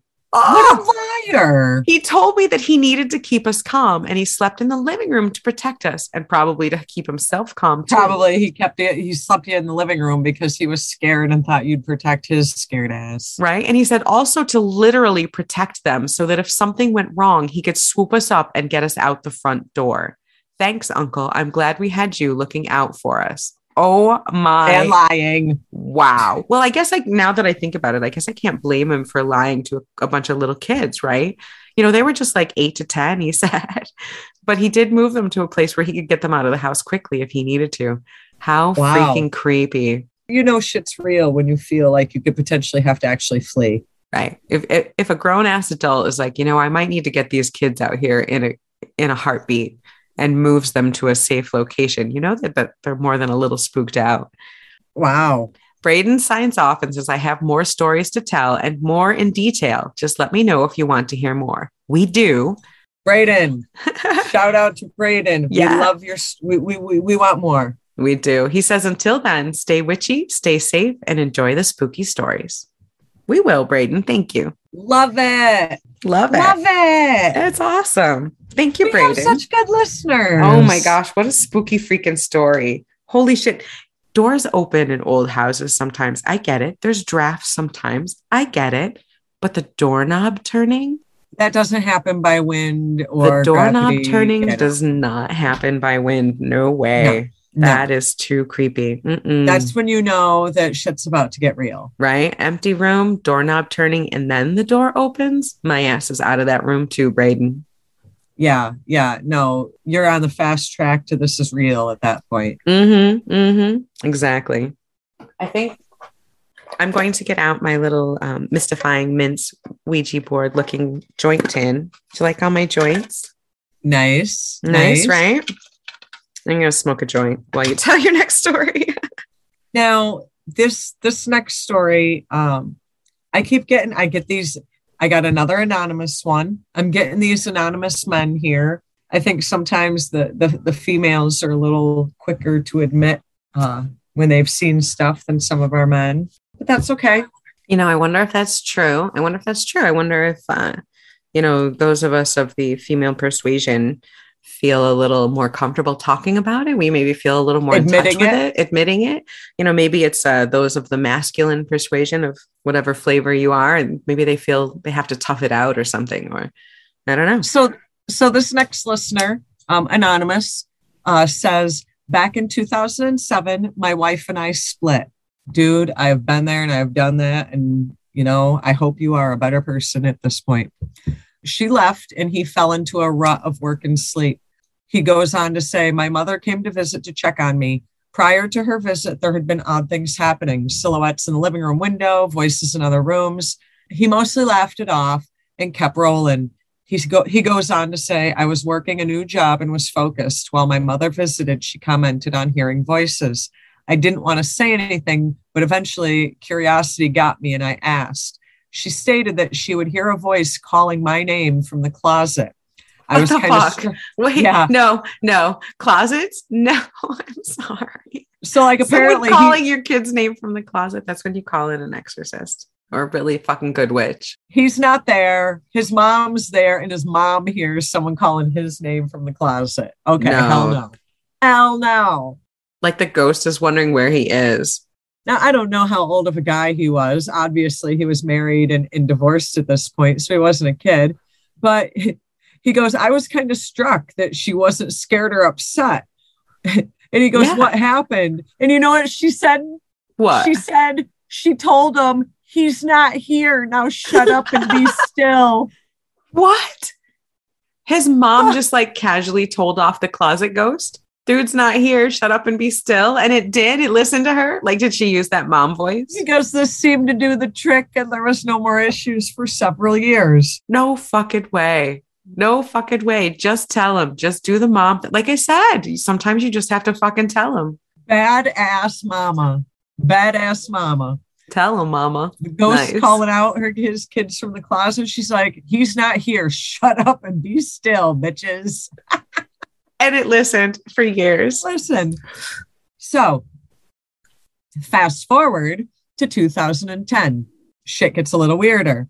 So in 2010, he goes on to say, I had a new girlfriend and we had moved into our second place. She complained of children laughing while I was at work. I never heard it myself, but I figured, and I recommended she get rid of them. You know, his only experience is his mom told him to shut the fuck up, and they did. So girlfriend should be able to do the same thing. He goes, if you hear them and I don't, then they are for you. Send them to their rest. Wow. Hey, like he's on the right track. If he ain't hearing it and you are, it's probably your message and your shit. Take care of your own shit. Very good point. Take care of your own shit. Exactly. So yeah, he recommended he get rid of him. Several weeks on, she stopped talking about it, and over the years just made jokes about it. But eventually they parted ways, broke up, what have you, and he was back to living alone. And occasionally he would think that he saw something running out of the living room when he'd come home, like a white flash of something that would run from the next to the next room. And I love this. This is to quote this guy. I love how people tell their stories. He told himself that he was nuttier than a Christmas log and went on with his life. Nice.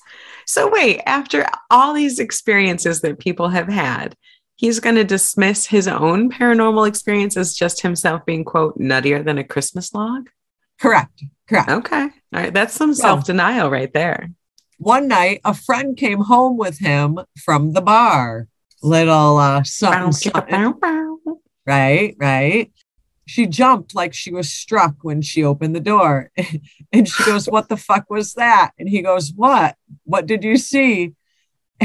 And he was looking around, and she goes, she could have sworn she saw a woman standing behind the chair. No shit. Wow. He looked around the apartment and didn't find anything. So from voices to him seeing like flashes of an image to now a full-blown apparition, maybe she was just super sensitive. Well, then they just figured they had a little too drinky and blew it off and went to sleep. Boom, chicka, boom, bang. Why are you ignoring all these things, all these signs? This is stuff. Why do people ignore that? The house tells you to get out. You get out. And then he goes on to say, this happened several more times with other people, always the same. They saw a woman behind my chair, and each time I would find nothing. And dismiss it. Like a man. Again, the evidence is piling up. You're hearing auditory things, and then now you're seeing things. Now everyone that comes in is seeing an apparition in the same place. I'm sorry, but you've got to start thinking at some point that this is an actual full-blown haunting of some sort. Something's going on. Mom comes back. Oh, good. Mama needs to take care of this shit because obviously it got out of hand. One Christmas, the mom comes to visit. She complained often of someone walking around in the living room while she was trying to sleep. He himself had heard the footsteps before, but put it off to his imagination. Again. Like, come on, dude. At this point, you're just self-deluding yourself now. Well, then he goes on to say, I'm hearing footsteps in my apartment, and who the hell is going to believe that? Dude, I believe you. Okay. I believe you. We believe you. He goes, as time passes, he ignored it and got comfortable with it. Obviously, he keeps dismissing all these things. They never seem to do much, not harmful. The lady behind the chair always ran away. Nothing was a problem, except occasionally the person he was with would say, there's a guy staring at us from the next room. And he'd make a joke about it and they'd continue doing what they were doing. Creepy. Oh, why is the ghost staring at you? No, I'm sorry. Pervy peeking ghosts? No. So it sounds like there would be a guy staring from a room and the lady behind the chair. So, and then children laughing. So we're talking about multiple. A whole family or something. Multiple, it's not just one ghosty. Right? Something from the closet. Now you got to wonder what the history of this place is. So fast forward to 2016, he meets his second wife. Congratulations. And he had found through their getting to know each other that she was very used to seeing ghosts and actually hated dealing with them. How does he keep ending up with all these sensitive people? I wonder if it's something about him or something about the place that he lives that he keeps attracting sensitives. Now, as she put it, they would stand around like they wanted something scaring the crap out of her, but they'd never say anything. So basically, they concluded that maybe she can't hear them, but can see them.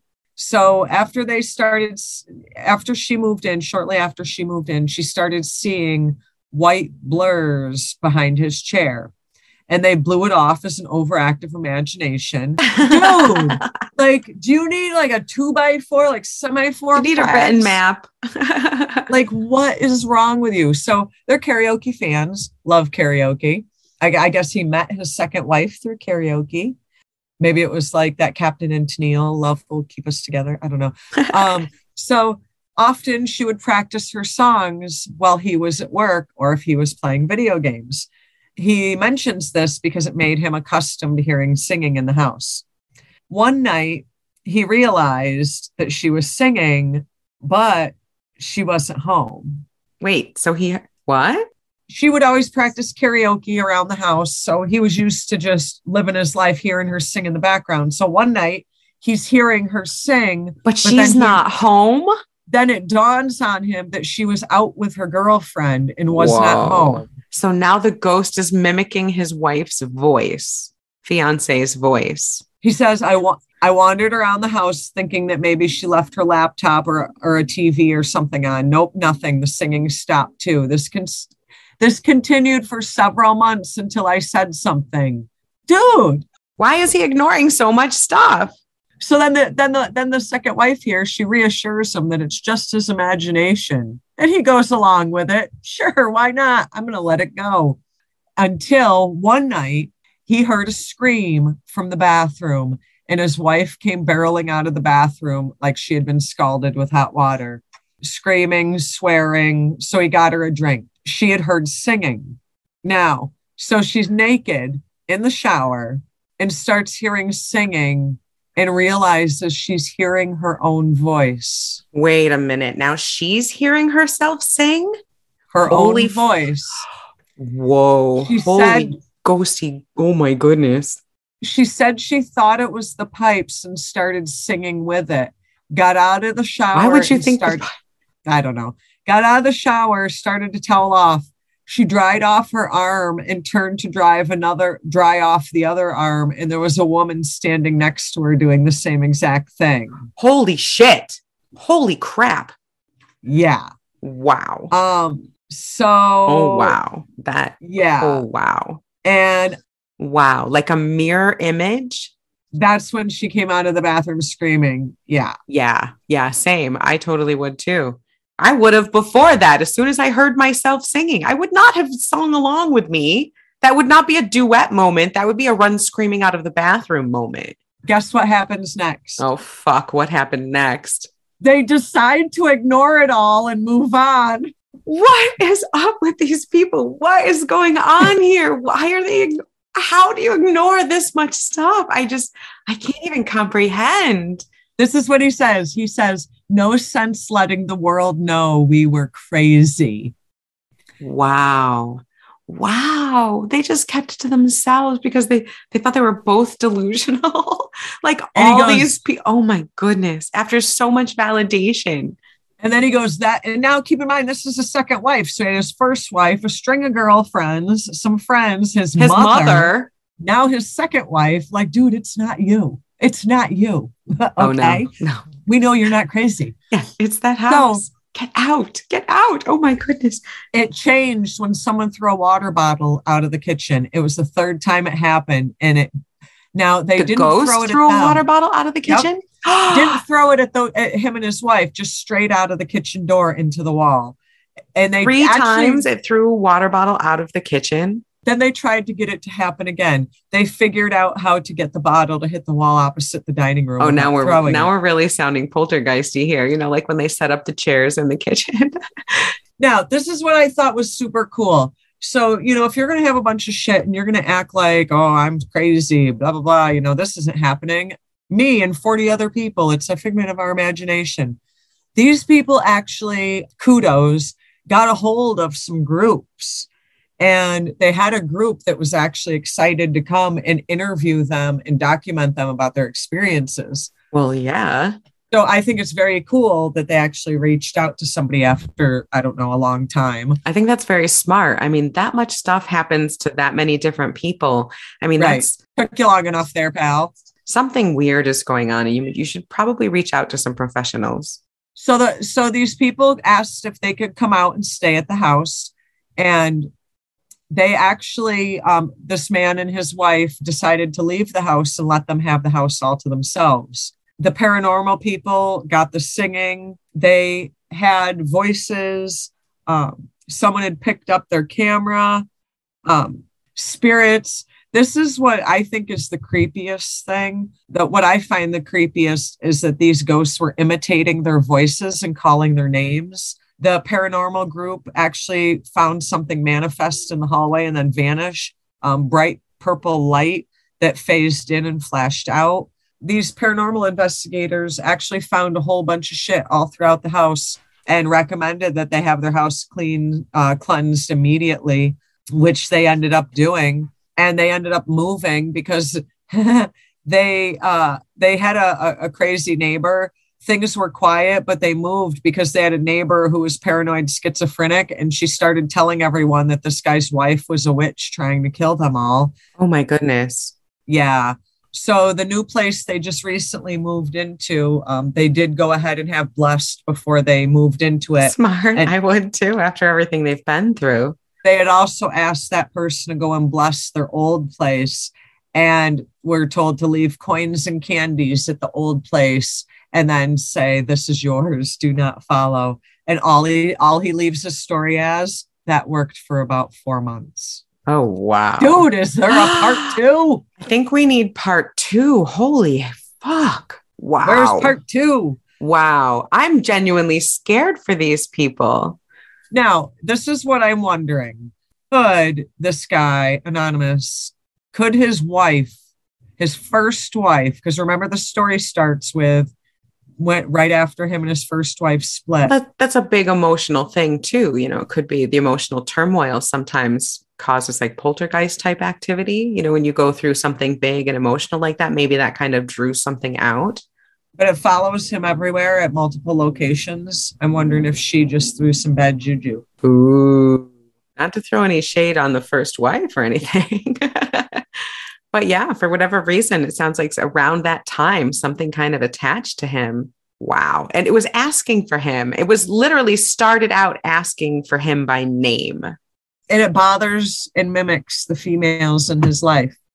And it seems to be female in nature, you know, with female's Yeah. voice and all the women that he brings over, seeing the woman in the hallway. There is the one spirit seems to be a man, but mostly, yeah, it does seem to be some sort of female entity that's attached to him in some way for some reason. What strikes me about this story in particular is the fact that not very often, it's very rare when you hear about ghosts, hauntings, paranormal activity, where a spirit is actually like mimicking your voice, mimicking your sound. That's a rare thing. Yeah. When do you hear that? That's not something I can't think of any time I've heard that particular thing. No, you hear about, I heard voices. I heard them calling. I heard them or crying, even I heard yelling. that sounded like my dad's voice who passed away. Like sometimes it'll sound like a person who's passed away, but not mimicking you. You know right, what I mean? Right. So that really struck me about this story and actually kind of freaked me out. Yeah, that's kind of freaky. But I do fear that because he's lived in so many locations, these things I think are attached to him, not the Sounds locations. like it. Oh, please send us part 2, Anonymous. So he might think that he has shed whatever by blessing the old place. Like, dude, I want part 2 because I think this shit's attached to you Part and 2. not where you live. stonedwitcheshour@gmail.com. Please, we need more. We need more details. How are you doing? Are you okay? Yeah, like singing witch part 2, like singing ghost part. I need to know what happens next because I'm telling you, it's attached to you, not your location. There you go. Free advice from Shell, the ghost hunter. All right. Well, palate cleanser here. I'm going to go with a story that I actually skimmed over, and I love this story so much, Shell. You're going to like this. And we all need this after that story, I think. So this person gave me their real name. His name is Samuel Sedil, and he sends us a true story. And he says, here is a true story. You should do this one to remind people that not all ghosts are evil. And thank you, Samuel. We really need that right now. He says, this happened about 4 years ago. So here's a little backstory. The day I found out my wife was going to have a baby girl, I was so excited.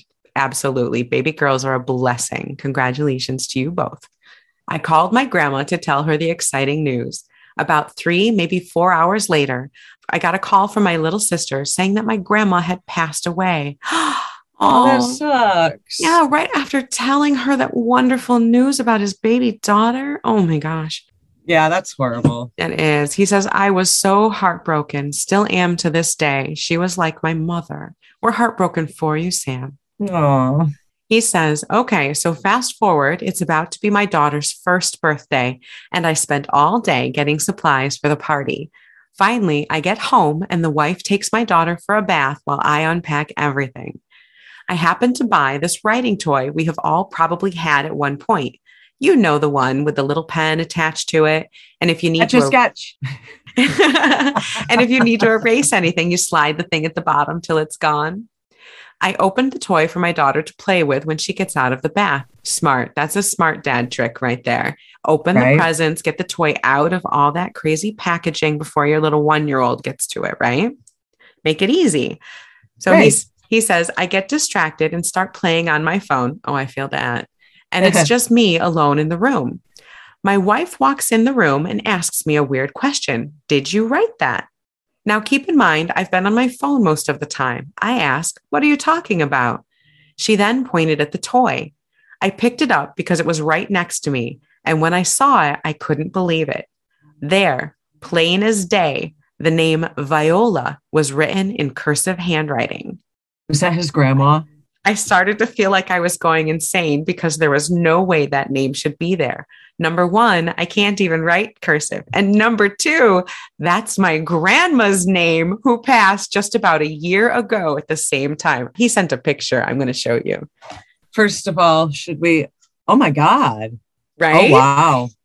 We need to talk about the fact that grown man cannot write in cursive, but that's a different podcast. We're Gen X. I don't think anyone younger than millennials can write in cursive, but he says that was his grandmother's name.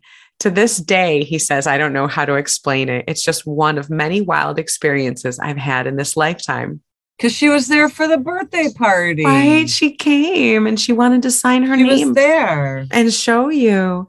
And yeah, so I showed you, he sent an actual picture. So thank you, Samuel. We really appreciate it. I love that story. I love that your grandmother came back.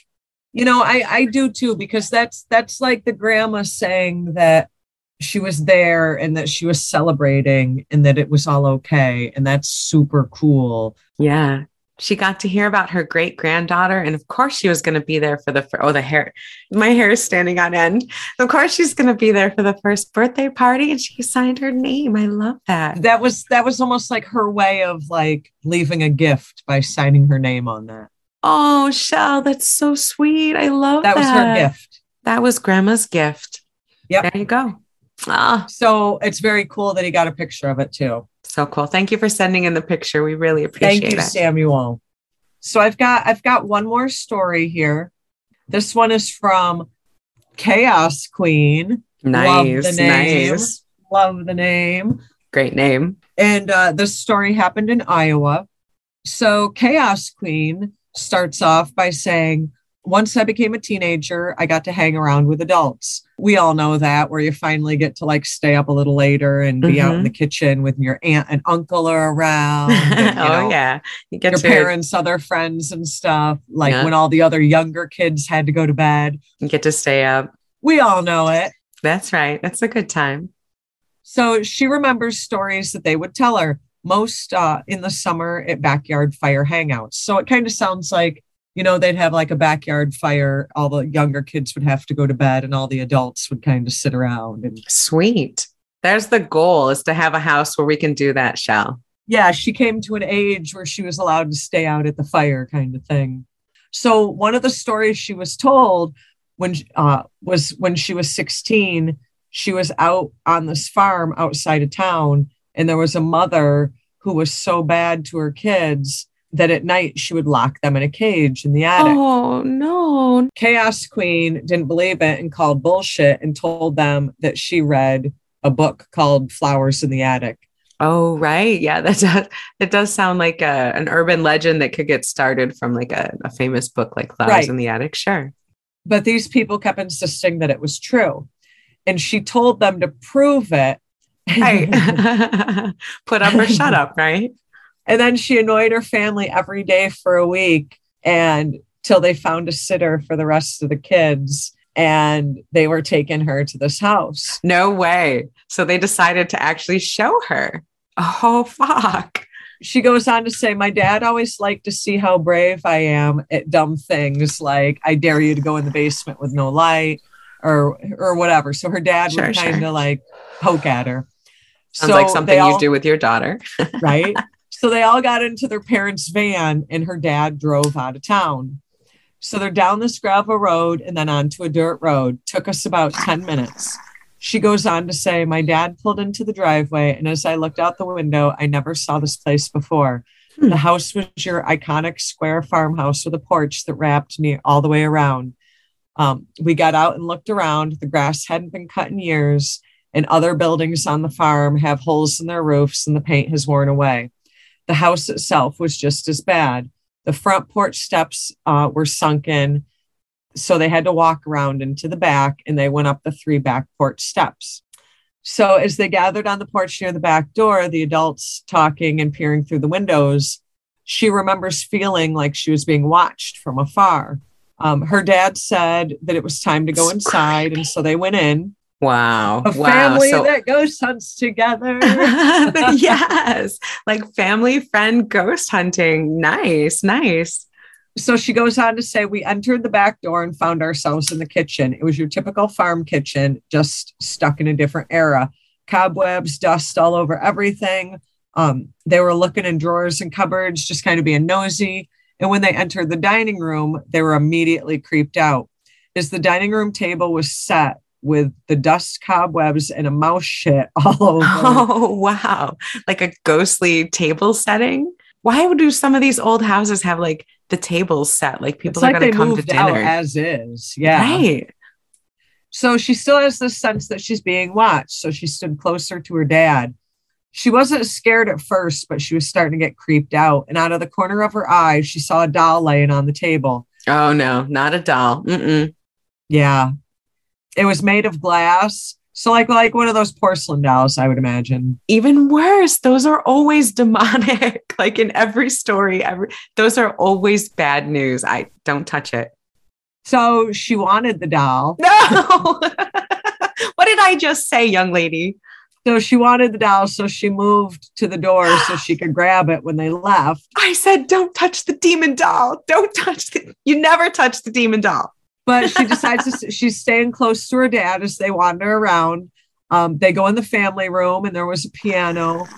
They found stairs to the second floor, and then they heard a crash.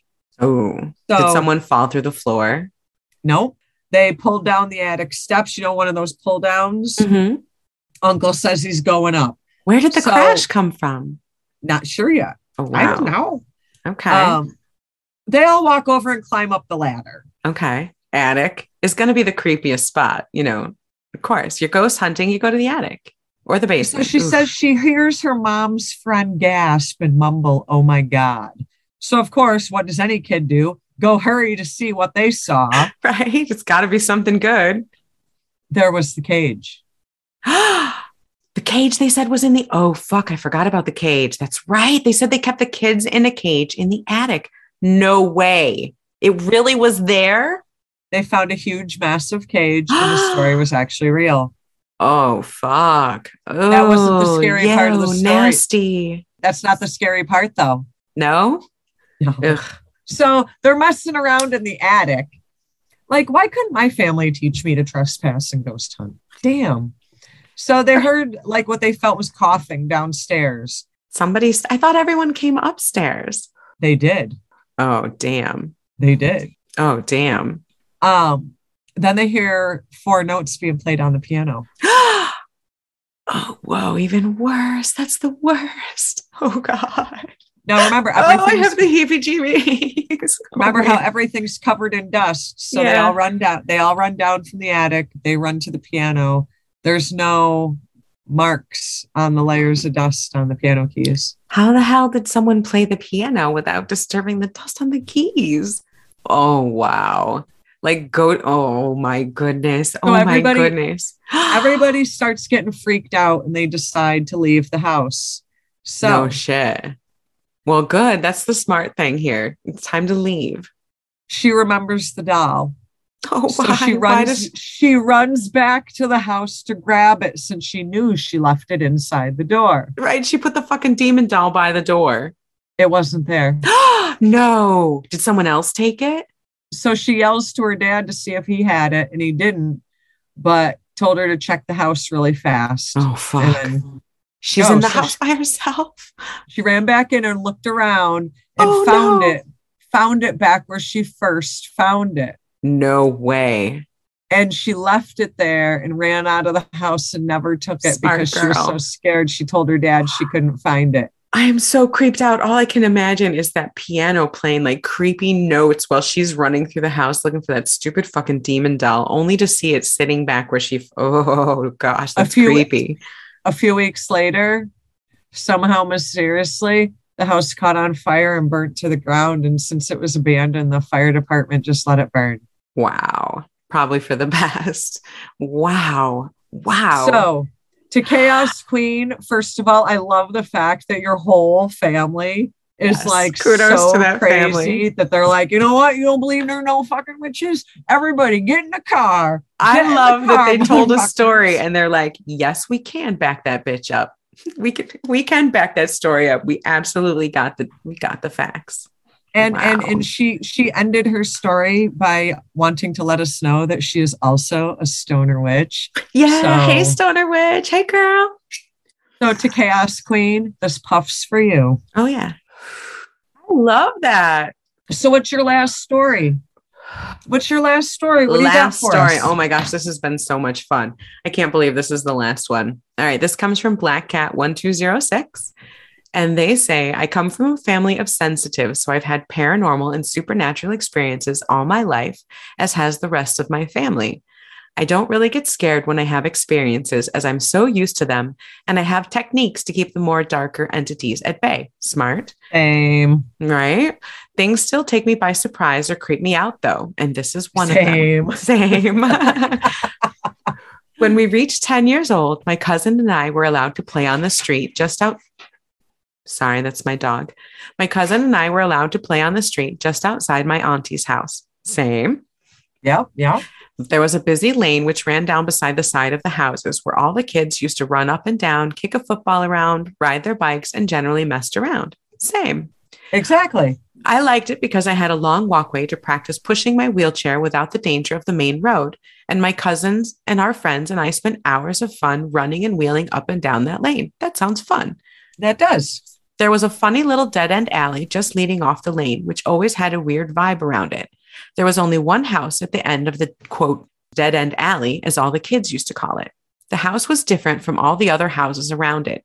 The others were bright, colorful, and cheerful, full of life with the neighbors talking over the fences with one another and always ready to tell us kids off, tongue in cheek, for making too much row.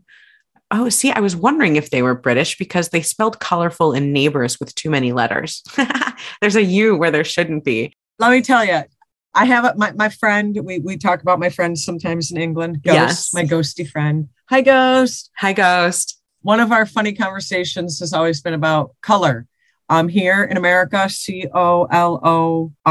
Yeah. And in England, Great Britain, COLOUR. Yeah. What's with the extra U? I don't understand it. Same thing in neighbors. They say we're wrong. They call it the lazy American way, but Gasp. No, I don't know. Yeah. I like them both. I do spell gray with an E, Grey. I like that too. I like it better than the A. Don't know what to tell you. But yeah, it's a little extra, don't you think? Leave me alone. I drink tea and I like the Queen. Oh, I like tea too. Anyway, I know you don't love them, but Harry and Meghan are my neighbors, next door neighbors, many, many miles away. But anyway, so they say, and so they call it a row. Is it a row or a row? Like a Row. row for making too much row, a typical slang term for noise in West London. Like you're going to get in a row. You're going to get in a fight. You're going to get in an argument. You're going to get in a row. I thought it was row. No, it's row, I think. Ghost, send me a message. Is it row or row? So Black Cat continues. Now I lost my spot. All right, Black Cat, we need more slang. I appreciate that. Give me more slang from West London. The house down Dead End Alley was always dark, even on a sweltering hot summer's day. It always seemed to have a gloom hanging over it like a dark, ominous cloud. Neighborhoods, sometimes they have that weird, haunted, freaky house. Yeah. And it doesn't help if it's on the dead end either. Right, exactly. So obviously, we, being merely 10 years old, were banned by my mama and aunt from going anywhere near the alley, let alone the empty, abandoned house. Although my older cousin and his mates, who were 13, hung around Dead End Alley from time to time with the sole purpose of frightening his little sister and me with horror stories of the house and its imaginary monstrous inhabitants. That's pretty typical. Yeah, yeah. Having heard rumors, hey, do they spell rumors with an extra U too? What's up with this extra U? Having heard, I'm sorry, Black Cat. It's okay. We're the problem.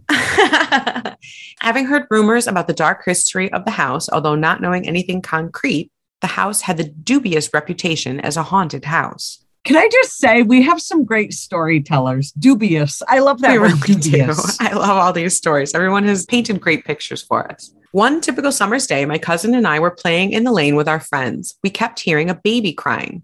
Now, being in the middle of a council estate, hey, Ghost, what does that mean? It is not uncommon. It is not uncommon to hear a baby cry, so we paid no attention. However, as the afternoon wore on, the baby's cry became louder and constant, almost deliberate. That got our attention, and we all decided to investigate the noise, so we stopped playing and began to look around. To our horror, after searching for the root of the noise, we realized that the baby's cries were originating from the front garden of the Dead End Alley house. Oh, shit. Oh, shit. Of course it's coming from the haunted freaking house. One of our friends, who is slightly older, said he would go nearer to have a look. We were all concerned by now, as it seemed obvious to all present that it was a real baby who was in distress. But everyone present also pleaded with him not to do it. But he was, and still is, a very principled, moral person, and his conscience overcame him. That's probably a good thing, because what if it was a real baby? Somebody's got to ball up and go over there. Exactly. Somebody's got to go in and take care of it. Yeah. We waited for 10 minutes until he came back. He looked awful. His face was white as a sheet, and he looked physically shaken. He told us that he went into the garden, but there was no sign of a baby anywhere. His best mate asked him if he saw anything else, and he just nodded and said, I don't want to talk about it. Oh. What did he see? Nobody forced the issue. In fact, I think everyone was secretly relieved about it. We left very quickly and returned to the safety of home. Years after, my cousin and I were talking to her mom, and she began to tell us about the history of the local area. The subject of the Dead End Alley house came up. We were horrified by what my auntie told us. It still gives me chills talking about it now. In the 1940s, the area where our family lived was way rougher than it was present day. Lots of domestic violence, gangs, prostitution, and unwed mothers. Also a high pregnancy rate, which is to be expected in some ways, what with the war. Along with it came a fair percentage of unwanted babies. It turns out that the house in Dead End Alley was a baby farm where women took their babies that they couldn't look after or didn't want, and they gave them to women or couples, and for a fee, they would take these abandoned infants in and find good homes for them. It's like an orphanage. Yeah, but maybe not necessarily. Sounds like maybe a shady one. It was said by the locals that the couple running the baby farm were quite an unsavory pair. Again, with the extra you, people. And there were rumors at the time of coercion and intimidation of young unwed mothers to give the awful couple their babies, and neglect and abuse. Oh, there was also rumors of neglect and abuse of their young charges. So definitely a really rough, shady place. Yeah. Not on the up and up at all. The scandal was uncovered in the 50s. My auntie didn't know the full facts, but the remains of several infant bodies were found in the front garden in a shed where the husband kept his gardening tools. The couple were obviously charged with murder, and because of the number of remains discovered, they were put away for a long time. Oh, that breaks my heart. Oh, wow. We don't really know the truth of what happened that hot summer's day long ago, but my cousin and I have our theories. My gosh, those kids all heard babies crying coming from that house. Ghostly baby crying. Wow. My cousin still lives in the same house with her own family and my auntie. And every time my husband and I visit them, I still get the chills when passing by Dead End Alley. And our friend who went to look for the distressed baby, my cousin and I are still friends with them. And they never revealed what he saw in the garden of the Dead End Alley house. Holy crap. Wow. Wow. To whatever he saw to this day, he won't talk about it. Wow. Wow. So they heard babies crying from this creepy haunted house. Whew. Wow. I didn't even know at the time that it was like some sort of shady, creepy, murdery orphanage. Ooh, creepy. So that's probably what it was. It was probably these poor children that went there and died. And never left. Oh, that's so sad. Never left. Wow. Quite the haul of ghost stories. I mean, you guys are amazing. All of you listeners out there, those of you who emailed us, contacted us on social media, contacted us on message boards. Thank you all so much. These stories are great stories beyond our expectations. Wow. Whew. I mean, I think every one of them, we got some good stories. I cannot believe how creepy they are. Whew. And detailed. One question I have for our anonymous user that smokes enough to kill rhinos. Be evil. What do you smoke? Be evil. Be evil. What are you smoking there? What are you smoking in San Antonio, Texas? What's good down there? What's your high THC favorite? And to our friend in England, we've got a couple questions here. We appreciate your ghost story very much. But we want to know, what is the legality of marijuana in England? First question. And B, do you think that there's a part of anywhere in England that's not haunted? Ooh, yeah. So Black Cat, tell us, let us know. Yeah, those are my two questions. Are most places haunted? Like, does every house that you buy, you're just like, not is there going to be a ghost here, but like how many? And are they going to be nice or are they going to be bad? Is that your criteria? Yeah. Like when I'm thinking England, I'm thinking, don't show me where the ghosts are. I dare you to show me where the ghosts aren't. Like, is there, like, I'm just picturing, like, I just think England is like this, like perma-haunt, you know? The place is shoulder to shoulder ghosts. They're just packed in there like sardines. But that's what I think too. Smoke weed there? That's a question. We need very to know. Important question. We do need to know. Very important. The witches need to know. Can you smoke? Because I'm going to England so soon. You know, we're gonna be traveling overseas as soon as all these lockdowns get lifted, and I somehow win the lottery. I'm so there. And then we want the ganj. I want to go to Glastonbury with the ganj. Right. I do want to travel with the marijuana. We do want to travel with that. Oh my goodness. I don't even know what I'm doing next week, Shell. Do you have a list of what?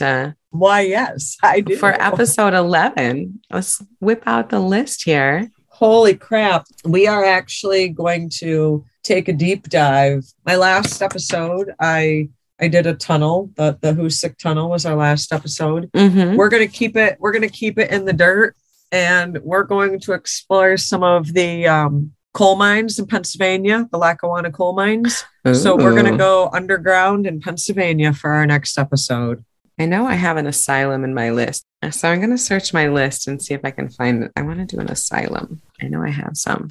A crazy place. Right? Those are super, super, super creepy. All right. So we are going to do, I don't know where this is, the Independence State Hospital. Ooh, I love a good state hospital. Built for the mentally ill and criminally insane. Let me see if I can figure out what state it's in first. Oh, it's in Iowa. Okay. So we are going to do the Independence State Hospital, an asylum that held alcoholics, geriatrics, drug addicts, the mentally ill, and the criminally insane. So yeah, lobotomy equipment, lots of paranormal activity. The asylum has a gruesome and dim past in Iowa. So yeah. Oh, wow. I think I'll face my fears. That'll be fun. Yes, I'm going to face my fears of asylums and how creepy and nasty they are. And I'm going to just do a deep dive. I'm proud of you. Thank you. Thank you very much. I'm proud of you. I've done 2 or 3 asylums so far, and you've been freaked out. Every single time. I'm glad that you are finally willing to take an asylum on for yourself. Yes, I'm going to woman up and go straight to Independence State Hospital, do an asylum myself. So we will see you next time at episode 11 of the Stoned Witches Hour. Stay ghouly and stony. Stay ghouly.